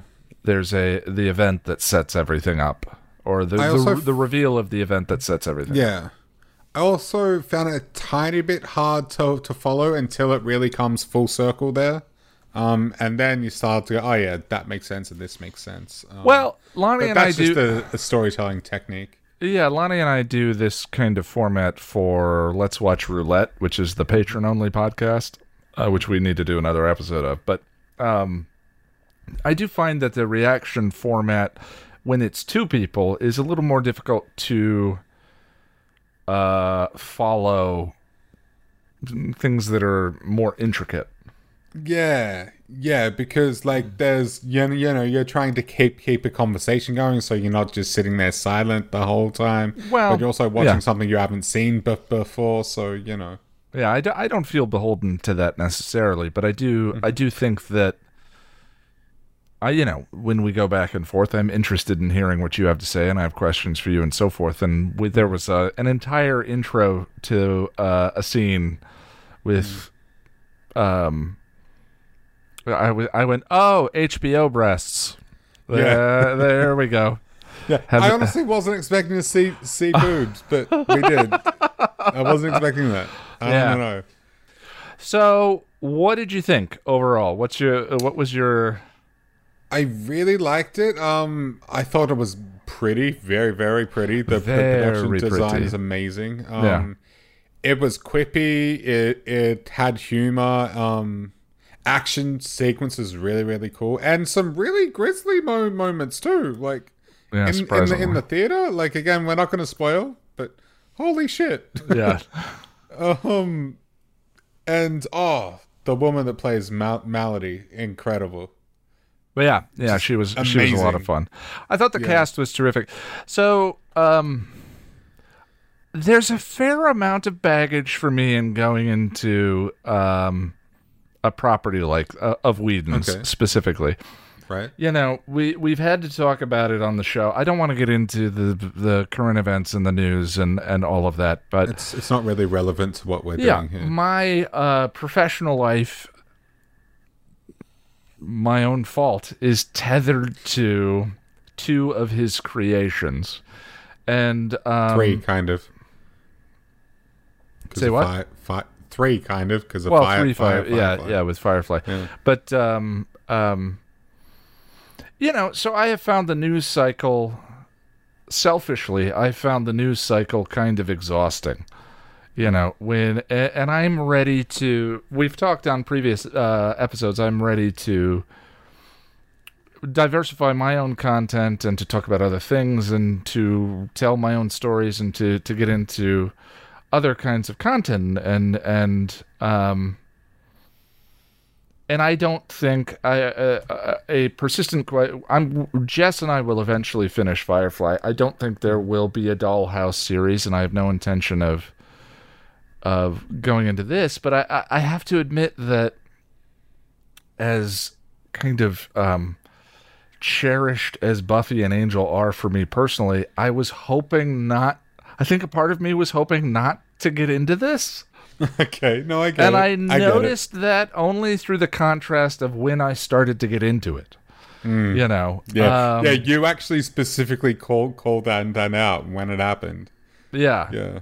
Well, and I didn't realize that was the place that I was coming at it from because, I just speaking about, he has become a problematic figure in media, but whatever you think, and the allegations and all of that have kind of been put forward, nonetheless, the writing is still really good. It is. Buffy is. Yeah, like we discussed during while we were watching it, it's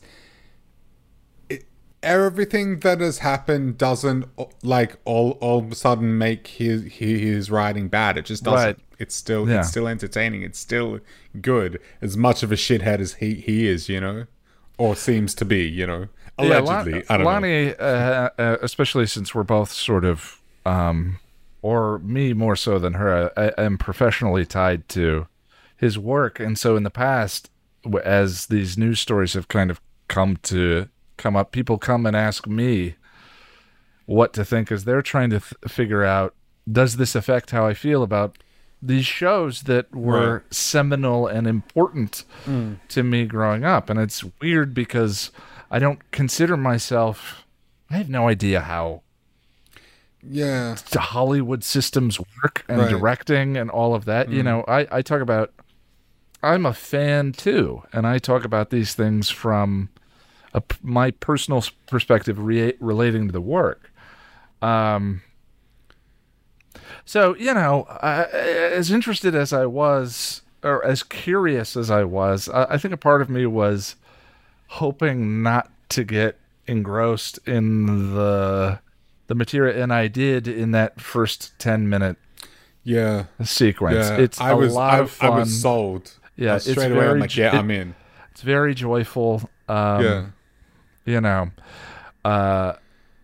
Lonnie and I have talked about it quite a bit because of, again, this is what I do as a job. I'm writing about Into the Woods and so forth. And her position or the thing that she regularly comes back to is he's a great writer and he should write. No one's asking him not to write. Most of the Ray Fisher stuff and the Ray Fisher stuff and Charisma Carpenter's stuff and all of that are about not being in charge of people, not being in a position of power, not being having power over other people. And it's just so strange to and again, assuming all of those things are true, that is the case. But again, I think at this point there's so much smoke.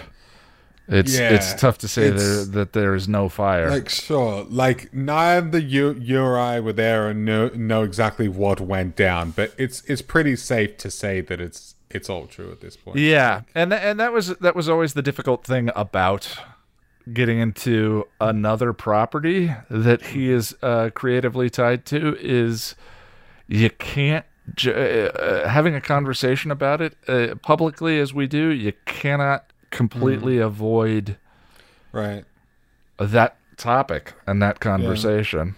But also, what inspired me to actually suggest that we do this on the podcast was Jane Espenson tweeted out, check out the Nevers tonight on the show. And it's a good reminder of these things are made by platoons of people. Absolutely.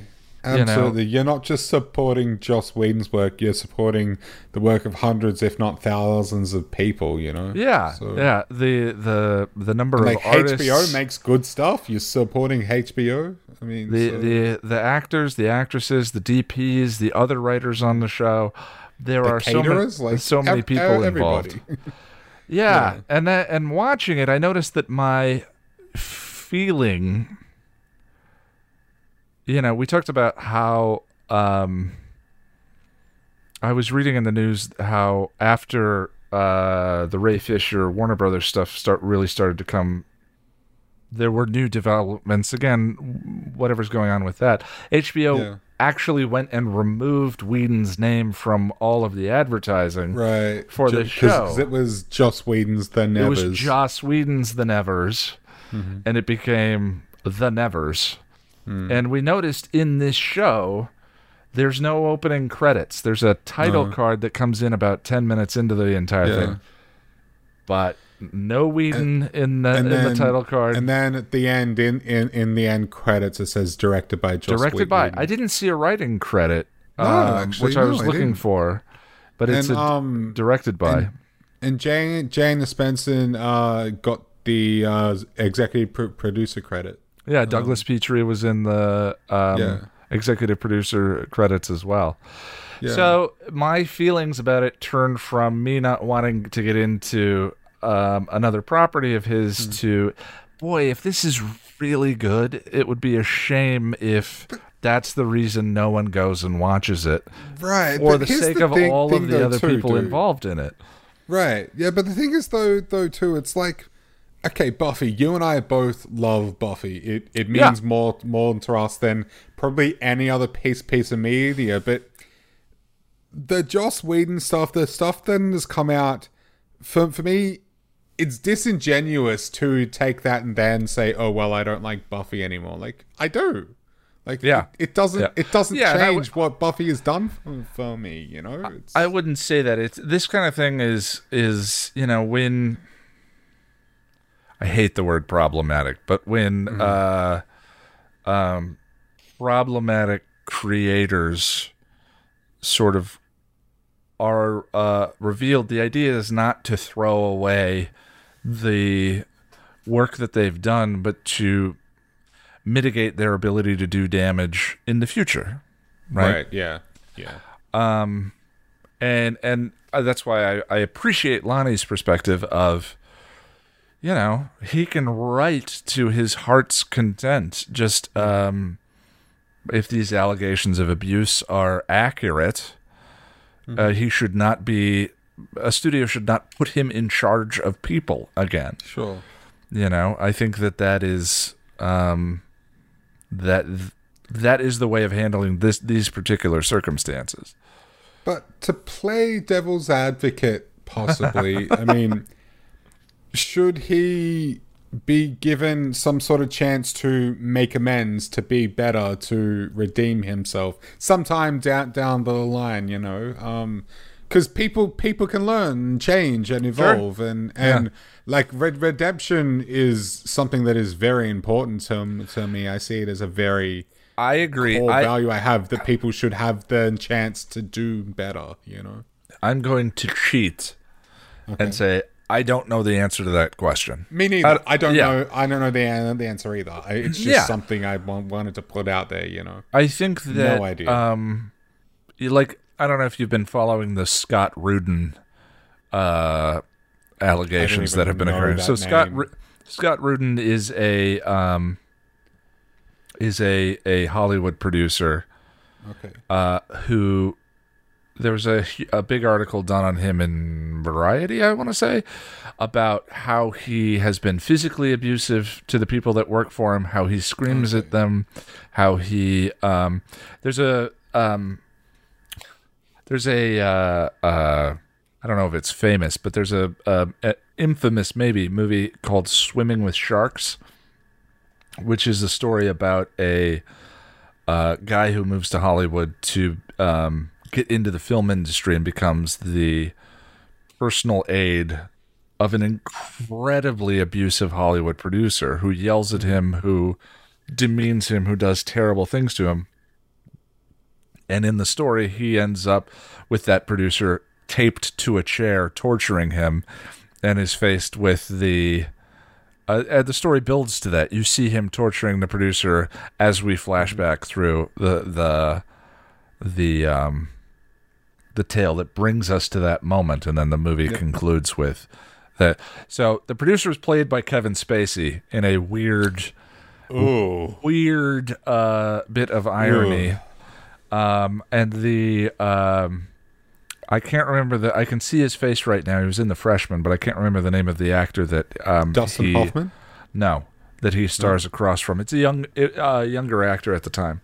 But anyway, that movie, the character Kevin Spacey plays was apparently inspired by Scott Rudin. Oh, okay. And yesterday, Lonnie and I watched Fences, which was a wonderful film that I keep thinking about, starring Denzel Washington and Viola Davis. Mm-hmm. And right at the end of the movie, it says produced by, and Scott Rudin's name is right at the top of it. Wow. Yeah. So, I mean, culturally, with social media and the immediacy of social media and the news and our interconnectedness and anyone's ability to have a voice and to put things out and all of that, we're really experiencing a time period where the Scott Rudins of the world, where there is a bell curve in my mind, and at one end of it are the darkest of the dark. Well, yeah, and then sort of on down the line, but people are being kind of outed. It's almost like there's there's just a shift in old social operating procedures. Yeah, that we're culturally saying are unacceptable. Yeah, there's this necessary process of all of that being pushed out into the open right now before something healthier takes its place. We hope. Right. Yeah. But a lot of those questions of what does for social if a crime has not been committed, we just consider behavior to be horrible and inappropriate and unethical. That's the thing. Yeah. I just want to point out that I would not ask that question for someone like Kevin Spacey or Bill Cosby. Of course not. Of course not. Absolutely not. Yeah. But I mean, for behavior we deem socially unacceptable or unethical or whatever it may be. Those questions, like the Louis C.K. stuff of not understanding that was power. weird. Yeah, well, it was weird and I mean, there's a power dynamic there that he wasn't understanding and so forth. But the questions of how long and how long should he be away from the stage, and how long should his career be no longer a thing, or whatever. I think culturally we're still kind of, because there is no rhyme for which we've defined what punishments are and what is acceptable. Well, we don't know the answer to that question. Yeah, there's no answer. Yet, Yeah, it's difficult. It's difficult. Yeah.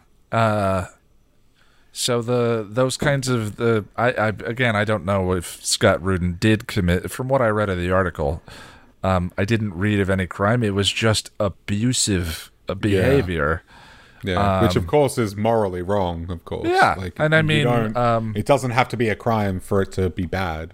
Yeah, Gal Gadot. The news the other day was that Gal Gadot had gone on Israeli television and said that Whedon threatened her career on the set of the Justice League, and said that he can make her career messy and terrible. I don't remember the exact phrasing. She says she handled it at that moment. Then you have Ray Fisher's accusations and so forth. And again, none of it is.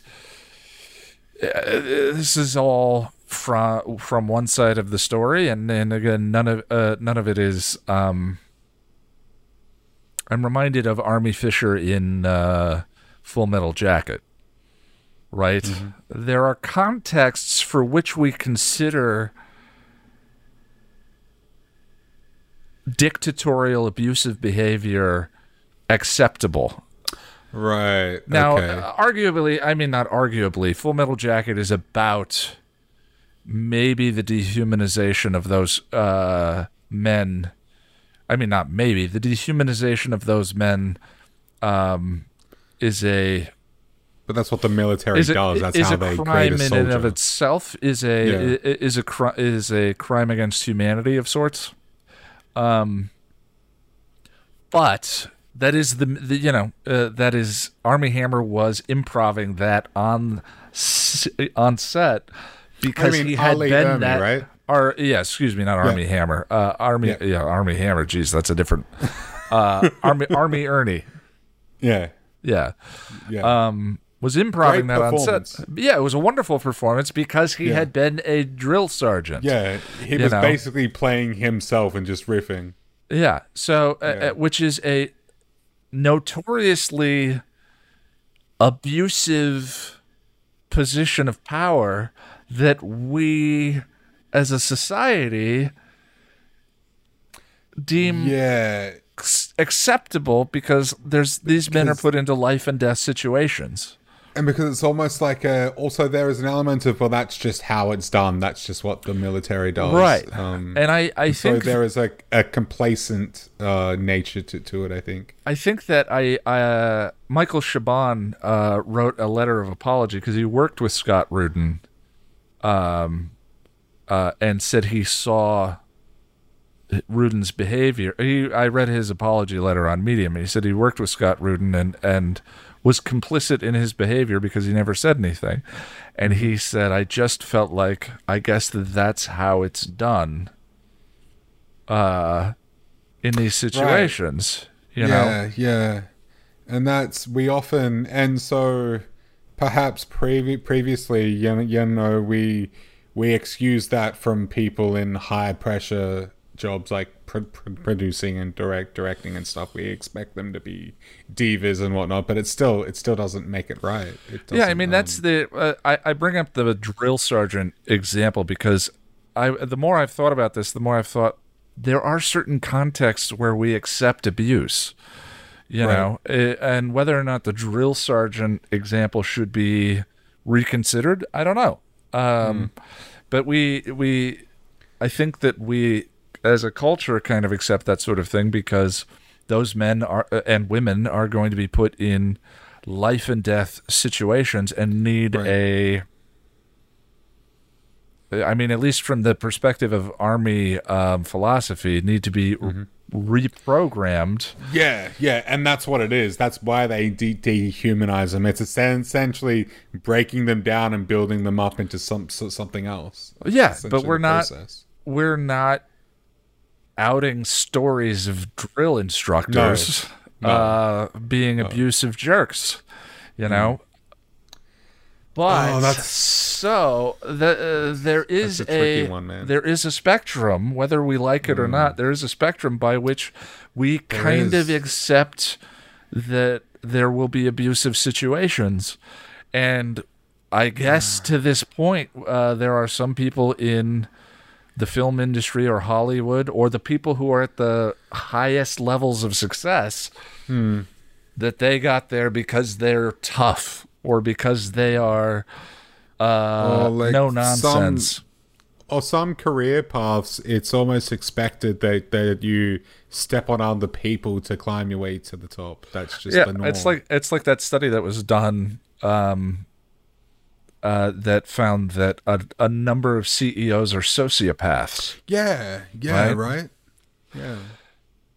And yet, so this is the way things have existed for a certain period of time, and yet we are now going through.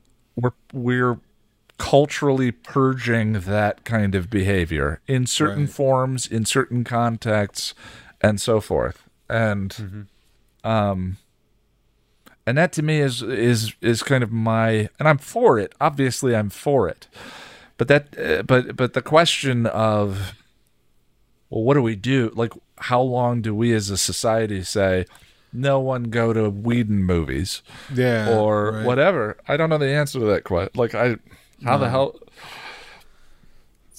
Yeah, and I know some people who are resolute in the fact that they will never watch another Whedon-made property again. They're just done. And I totally respect that. I can't fault them for that. I think that absolutely everyone, like the answer to the personal question of, are you going to continue to watch Buffy? Are you going to continue to watch Angel? Is personal.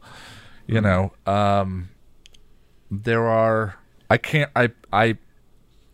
don't think I can watch another Kevin Spacey movie. Now that I've heard the story career is over for good anyway. Yeah, now that I've heard the story of what happened, and what that man went through. He's on Star Trek Discovery. I can't remember his name right now. You know, and those movies were not made by Kevin Spacey. They were made by hundreds of people. Right. You know, and he was in Seven is a seminal film, but I don't think I've not had a desire to watch anything made by Kevin Spacey or that involved Kevin Spacey since then. I really liked American Beauty. That was a good one. Yeah. But that's my personal. But I think we've talked about this before. I saw an interview with Jerry Seinfeld. He was talking to Stephen Colbert, and they were talking about this. They were talking about, this was after Cosby was revealed, and Colbert asked him if he could still listen to Cosby's old work, Bill Cosby himself, which I still have memorized, and a number of other works. And Seinfeld said, yeah. He says he's a student of comedy, and those are some of the most brilliant comedic works of stand-up ever created. Okay. And he can separate, art from the artist, art from the artist in those circumstances. So I don't know. It's just I knew that talking. It's funny that I apologize if you tuned in hoping that we were going to have just a conversation of the Nevers and nothing else. This was inevitable, really. I think that at least for this first episode, like for me, there is so much baggage tied up in Whedon as a creator and this spectrum of acceptability that we're figuring out as a culture right now. Right. That I couldn't have gotten into the show without at least touching on it. And that's the thing. I think if we didn't touch on it, people would be asking us questions about it anyway. Yeah. Well, at least grappling with my own feelings about, am I going to continue to watch? I don't think I'll be doing any new content for it on the main channel. I think I'm going to watch. I'm interested. I can't not finish it now, especially because it was really good. It just was. A lot of joy. It was a lot of fun. Great performances. Like, the set design was incredible. Wonderful soundtrack. I was going to look up the name of the music by Mark Isham. Where have I heard that before? I don't think I know that name. Rings a bell to me, but he's got quite the resume. Anyway, yeah. So Jack, you're gonna watch more? Absolutely. Yeah. I think I will as well. It's very fun. If you've enjoyed us chatting about this, or the reaction video, you had a gander and you enjoyed us and you want us to do this again for future episodes, we promise to be a little more limited and specific to the episode itself. Yeah. Now we've gotten that out of the way. We don't have to go into it again. Look, I'm sorry. I had to get it out of my system. Going into that stuff. No, it's not fun for us. No, I don't want to talk about it, but no, I had to get it out of my system. Yeah. So I apologize, but if you do want us to talk about future episodes of The Nevers, leave a comment down below and let us know. We don't really have a plan going forward what we're going to do with it, but we'll have a chat about it and we'll see. Sure. Yeah. Well, before we get to the fanfic reading, I just want to let you know that I'm at Ian Nittram on Twitter. And I am at Lack of Surprise 1. That's all one word with a number 1 at the end. If you'd like to support the podcast and keep us flush with painkillers and therapy. Yeah. That sounds good to me. At patreon.com/Passion of the Nerd. With the $5 and up club, you can join us at the Hangout in 2 weeks-ish, where we will be discussing Guys Will Be Guys. It's the... In my experience now, some of the episodes that are not the marquee, incredible episodes. No, it's... Oh, Shroud of Ramon. Yeah, it's Shroud of Ramon. Sorry, Shroud of Ramon. I'm thinking, like, my immediate thought was, like, Guys Will Be Guys again? Like, that I can't escape that episode, but that's because we've already done it. Yeah, it seems to keep popping up. Shroud of Ramon. In my experience, the Hangout discussions for breather episodes actually tend to be some of the more interesting discussions. I mean, Eternity was one of my favorite discussions, and then we had a real banger for Shadow. Yeah, Shadow was great. Which is not a breather episode, but certainly not one of the best in season 5. No. Yeah, it kind of feels like filler to me, as I said at the Hangout. Yeah, so that's patreon.com/Passion of the Nerd. On Saturday, 5 p.m. Eastern Time, Jack and I will be doing a live stream rewatch of the episode. And then 6:30, I will open up the stream and do a rewatch of the episode guide before we join in and talk about it with the group. If you can't make it, the replays for those can be found in a playlist over on the main channel. You can also help us out by grabbing yourself something from passionofthenerd.com/store. And we have new designs, as we mentioned earlier. Thank you, Liz. Podcast-specific merch. Yes, again, thank you to the amazingly talented Liz for those. But yeah, you can find hoodies, mugs, phone cases, all of that stuff. I think we've also got a throw pillow. We have pillows. Yeah, with our faces on them. So if that's your thing, go and check it out. Yeah, and with the sweatpants and the yoga pants have one of us on the crotch and the other one on the butt. It's a little weird, but it's delightfully so. I need to get the sweatpants. I need to get it all. But yeah, if that's your thing, go and check it out. And thanks, Liz. All right, thank you, Liz. Let's go to the fanfic reading now. Here is Gone by Terry Boda, Chapter 44. It wasn't difficult to find a stairwell that led down into the bowels of the fortress. Forcing herself to descend down the passageway was another thing entirely. The way was dark, and the stank of mold and decay, and the stairs were slippery with God knew what. But she slowly made her way down into the blackness. Using a simple illumination spell, she created a small light to guide her down the narrow corridor. The walls were close, and the ceiling low, but she had no troubles finding the dungeon door. It was low and made of heavy wood, and there was a small barred window in it. Using both hands, she pulled free the heavy bolt and opened the door to the chamber. The room was dark and silent, and it smelled foul. Old straw littered the stone floor, and the remnants of manacles and shackles hung from the walls, along with a very colorful assortment of weapons and torture instruments. There was a series of cells lining the far wall, and another solid door with a barred window at the end of the chamber.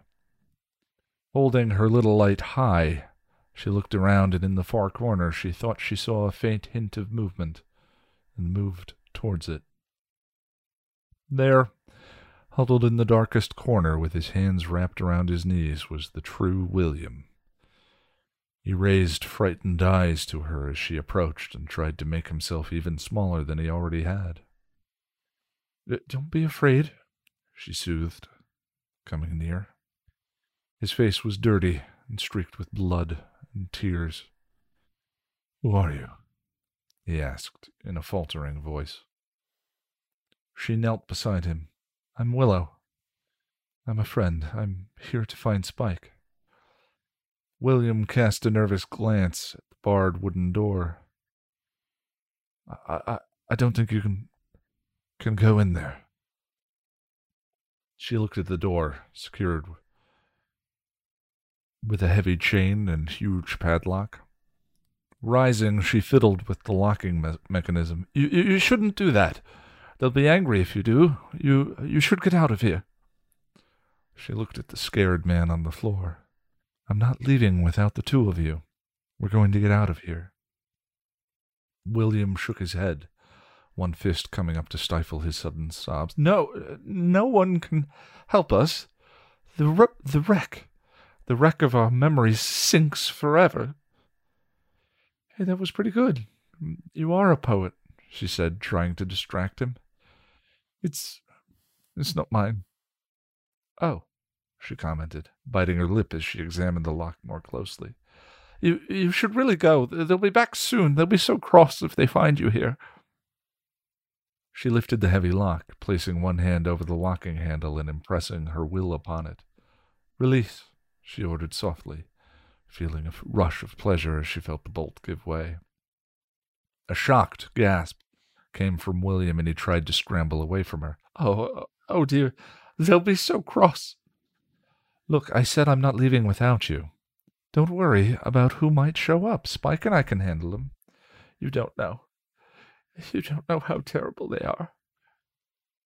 She gave him a confident smile as she pulled free the chain and dropped it and the padlock to the floor with a heavy clang. "Yeah, well, I faced quite a few big bads in my day, and I've come out okay. It'll be all right, William. We just have to get Spike and get out of here. Stay here, I'll be right out." Without further hesitation, she pulled open the cell door and stepped in. "Spike?" she called, holding her little light high to illuminate the room. "You shouldn't be here, Red," came a raspy voice from the shadows. Turning towards the source of the sound, she found Spike naked from the waist up and hanging from a set of chains fastened to the roof of the cell. His arms were stretched high above his head, and he was dangling just enough so that only his toes touched the ground. He was laced with whip and burn marks, his skin hanging in ribbons in places and streaked with blood. "Well, at least you see me and know who I am. That's an improvement," she replied, going to him. She raised one hand and concentrated on the manacles. "Release," she ordered, and the restraints unlocked under her command, causing Spike to collapse to the hard floor with a groan. "Can you walk?" she asked, crouching down beside him. "Ah, don't be Florence Bloody Nightingale now, Wicca," Spike groused, slowly getting his legs underneath him. As he picked himself up into a kneeling position, Willow got a good look at what was left of his back and winced. "Goddess, Spike. Jeez." And gave her a withering glance. "Yeah, well, what were you expecting? It's a bloody torture chamber, and there's nothing my maker and her sodden daddy like better than a decent spot of torture." "Angelus and Drusilla did this to you?" she asked, helping him as best she could. He looked at her through one swollen eye. "Who else beats me like this?" He dropped his gaze. "Except for Buffy. I haven't the guts to conjure her into this nightmare. Bloody spineless wanker I am." "Spike, listen. Glory has Dawn, and you're the only one who knows where she is. You have to come back with me. You have to take us to where Glory has Dawn." Still on his knees, Spike hung his head. "Won't do any good, Red. I can't change it. Been trying with all my might, but nothing seems to make a difference. Everything I knew, everything I did to try and change what happened, all just blew up in my face. It's useless." "No, it isn't. Look, I saw what happened. Took a little trip down your musical door memory lane. I know how much you changed. And maybe you didn't change everything you wanted to, or maybe some things couldn't be changed, but you can't give up now. Regardless, you have to go there to help Buffy fight the final fight against Glory." "What?" "And watch her die again. Watch her jump off that bloody tower because I was too much of a failure. Because I couldn't do one damn thing right." He snapped back, breathing heavily. "It was all the same to you. I'll just stay here." "You can't stay here, Spike. When you kept Tara from going out to be brain-sucked, we lost our guide to Glory. Without you to show us the way, Glory will perform the ritual, Dawn and Buffy will die, and so will the rest of the world with it," she argued. He looked away, defeated. I can't, Wills. So you're just going to let Dawn and Buffy and the whole world die because things didn't go the way you thought they would? Well, who do we have here?" came a sneering voice that Willow knew all too well. She looked to the doorway and saw Angelus and Drusilla standing there. Angelus held a whimpering William by the back of his neck. I told you they'd be cross," William choked. "Repulso," Willow commanded, thrusting her hand. A wave of red energy burst forth from her palm, knocking the two vampires backwards and out of the cell. The shock made Angelus release, and William and the man fell to the floor. "Wow, Red," Spike breathed appreciatively. "Best defense is a good offense. Come on," she answered, bending down to take his arm and urge him to his feet. He rose, staggering, but went with her, leaning heavily on her for support. "Come on, let's get a move on," Spike groused to William as they approached the cell door. Still whimpering, William did as ordered and got to his feet. "Bloody hell, I was such a wanker. Why couldn't I have asked for Bruce Lee's soul?" Willow managed to chuckle. She helped Spike out of the cell. Crossing the thresholds, she saw that Angelus was still down, but she couldn't see Drusilla. She didn't have the time to wonder where Spike's sire had disappeared to, because Drusilla grabbed her and yanked her backwards. "Nasty girlie! Spoil all our fun! Naughty!" the vampiress scolded, knocking Spike from her grasp and sending the injured vampire slamming to the floor. Willow growled and grabbed Drusilla's hands, pulling them from her hair. "Repulso!" she yelled, sending the insane vampire flying across the floor. "Revile," she then ordered, raising her hand to grab the stake that materialized in her palm. Drew screamed a challenge to her and rushed at her, but she was ready. She ducked and spun as the vampire lunged, coming up behind her and swinging the stake home. Drew exploded into dust with a shriek. "Wow, I did it!" Willow mused, surprised and pleased with herself. "I'll kill you for that, bitch," Angelus threatened, grabbing William and preparing to bite him. Scrambling, she looked for an opportunity and a way to save the terrified man. But then a shadow rose up behind Angelus, and she saw Spike swing a sword he'd taken from the wall of weapons Drusilla had tossed him into. The sword arced through the air and neatly lopped off Angelus's head, making the body disintegrate into a pile of dust. Dropping the sword with a heavy thump, Spike stared at what was left of his tormentor. "He might be a Ponce, but he's my Ponce," he snarked. William shakily got up, brushing off his dusty clothes. Thank you. "Spike, are you ready to go?" Willow asked. "I'm half afraid to tell you no, Red. You might send me flying through a wall. I'll ram that pretty stink through my chest," he answered, still standing on shaky legs. Willow looked at the stake in her hand, then dropped it. "Buffy and Dawn need us. I came all the way here to find you. If you're coming with me, we have to leave now." Spike placed a hand on William's shoulder, and the two of them rose to their full height, each silently supporting each other. "We are with you, Miss Willow," William replied. Spike sighed. "Yeah. Lead on, Wicca. We'll be right with you." Willow flashed him a brilliant smile and led the way out of the dungeon. The two of them followed slowly behind. Jack. Ian, this felt like a... we said we were going to do something light, and I think at this point we've been recording for like 3 hours, 3.5 hours. Well, I mean, with the reaction, yeah. I don't know. You know what it is? I bet if we record every week, we don't have this glut of, serious stuff that we have to.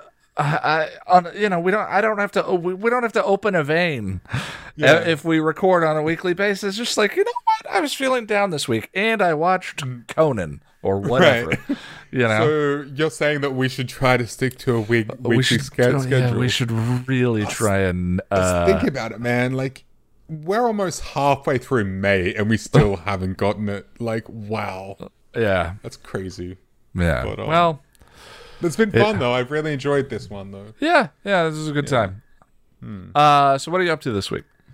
Well, I'm still dealing with all this kidney stone nonsense. At some point, I don't know exactly when, but I'm going to have to go back into hospital for another operation. That's just to remove the stent that was put in. I mentioned that earlier.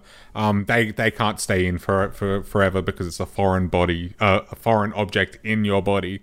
So yeah, that's gotta come out.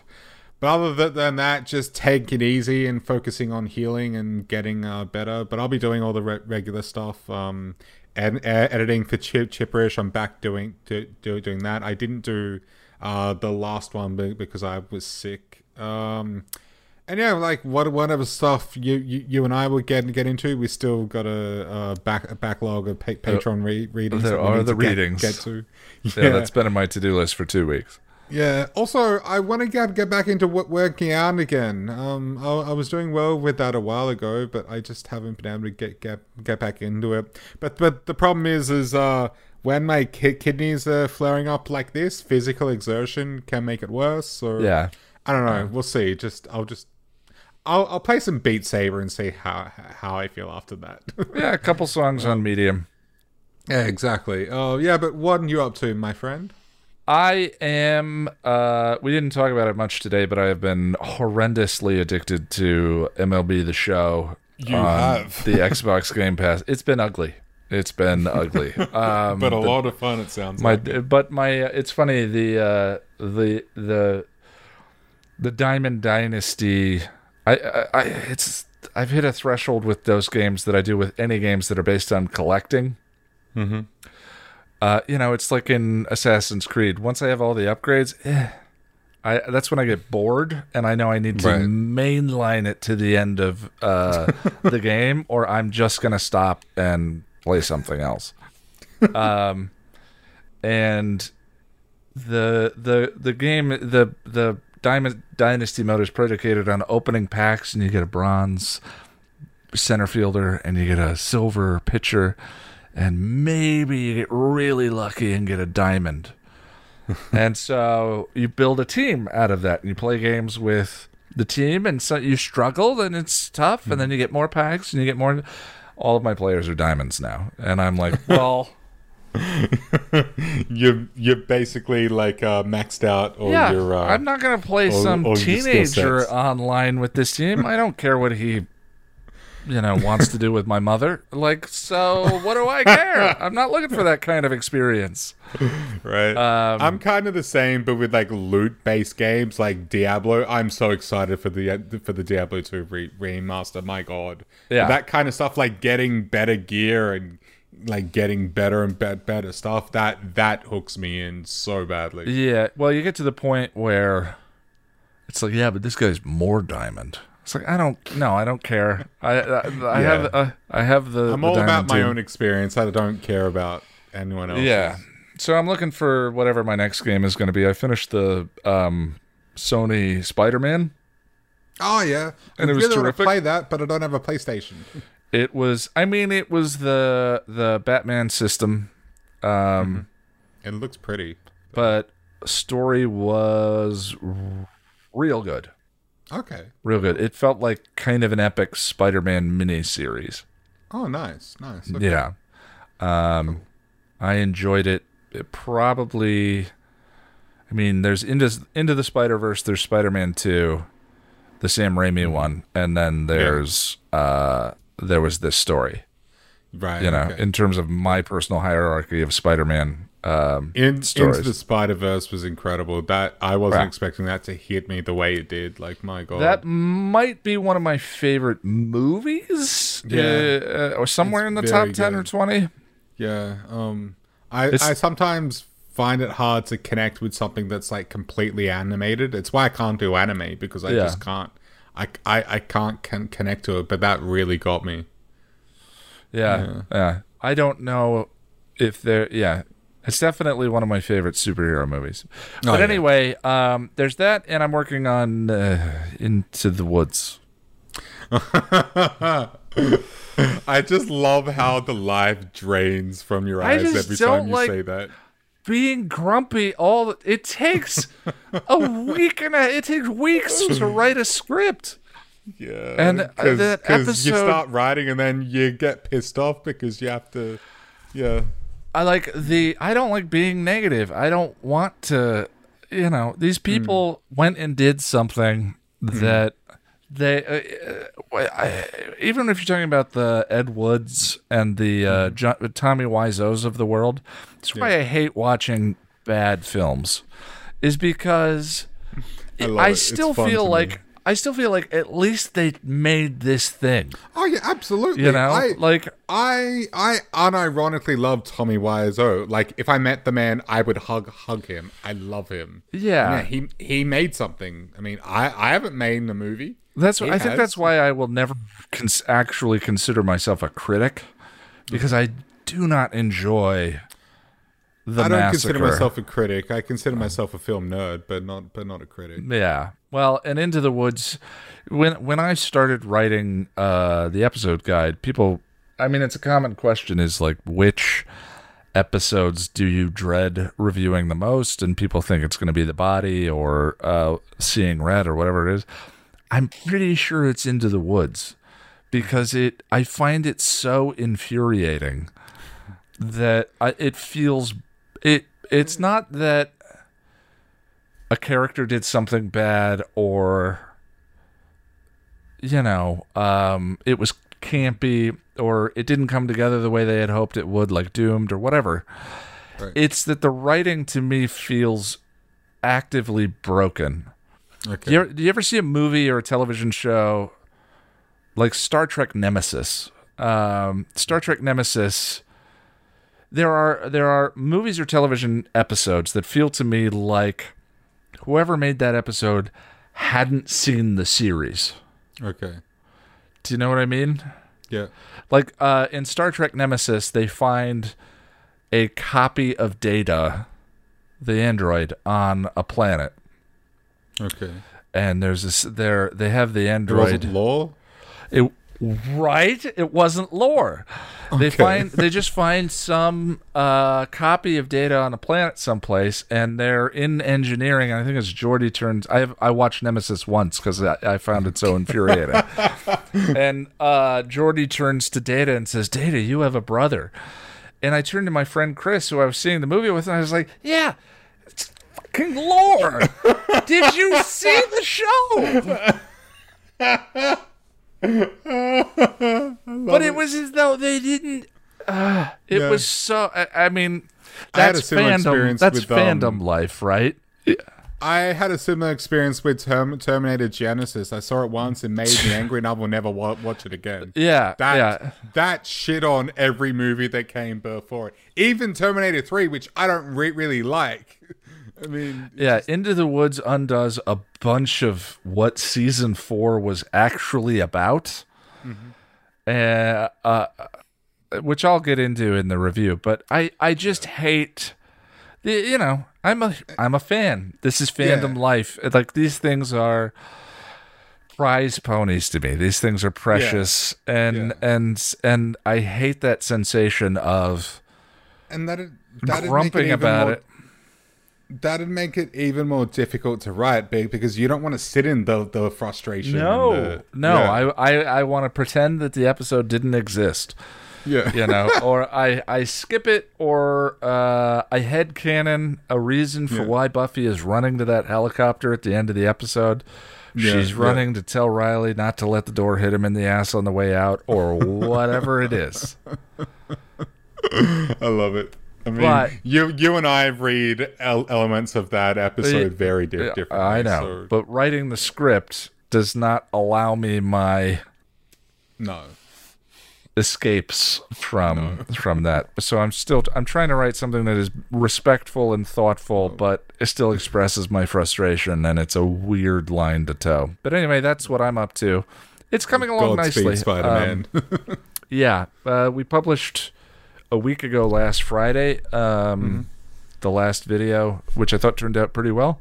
And usually it's tough for me to get back to the next script, but last week I was cranking along and did a bunch of writing about it today.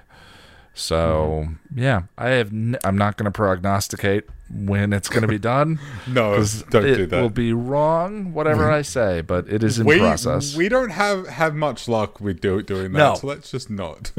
No. Unless it's done, and I can say... It'll be out tomorrow because it's done, and I know. Yeah, because all right, friends. Well, we appreciate you. We appreciate your time. Take care of yourselves. And, I don't think either of us love being as much of a downer as we were, but I don't. I also don't. I'm not sure that we were. It's just also we didn't plan it, but it was still real. It's the stuff we've been going through. So, and in some ways, like, this is just about. This isn't about succumbing to these tough things. It's about the ways in which we have been grappling with and overcoming them. And so hopefully what that means is that it's less downy and more about surviving and trying to be strong. It's catharsis for us, and we hope that you can get something from it too. Yeah. Whatever it may be. But we promise more jokes the next time. Jack will write them. Yes. we will specifically write jokes. All right, we'll see you then. Thank you so much. Thanks, friends.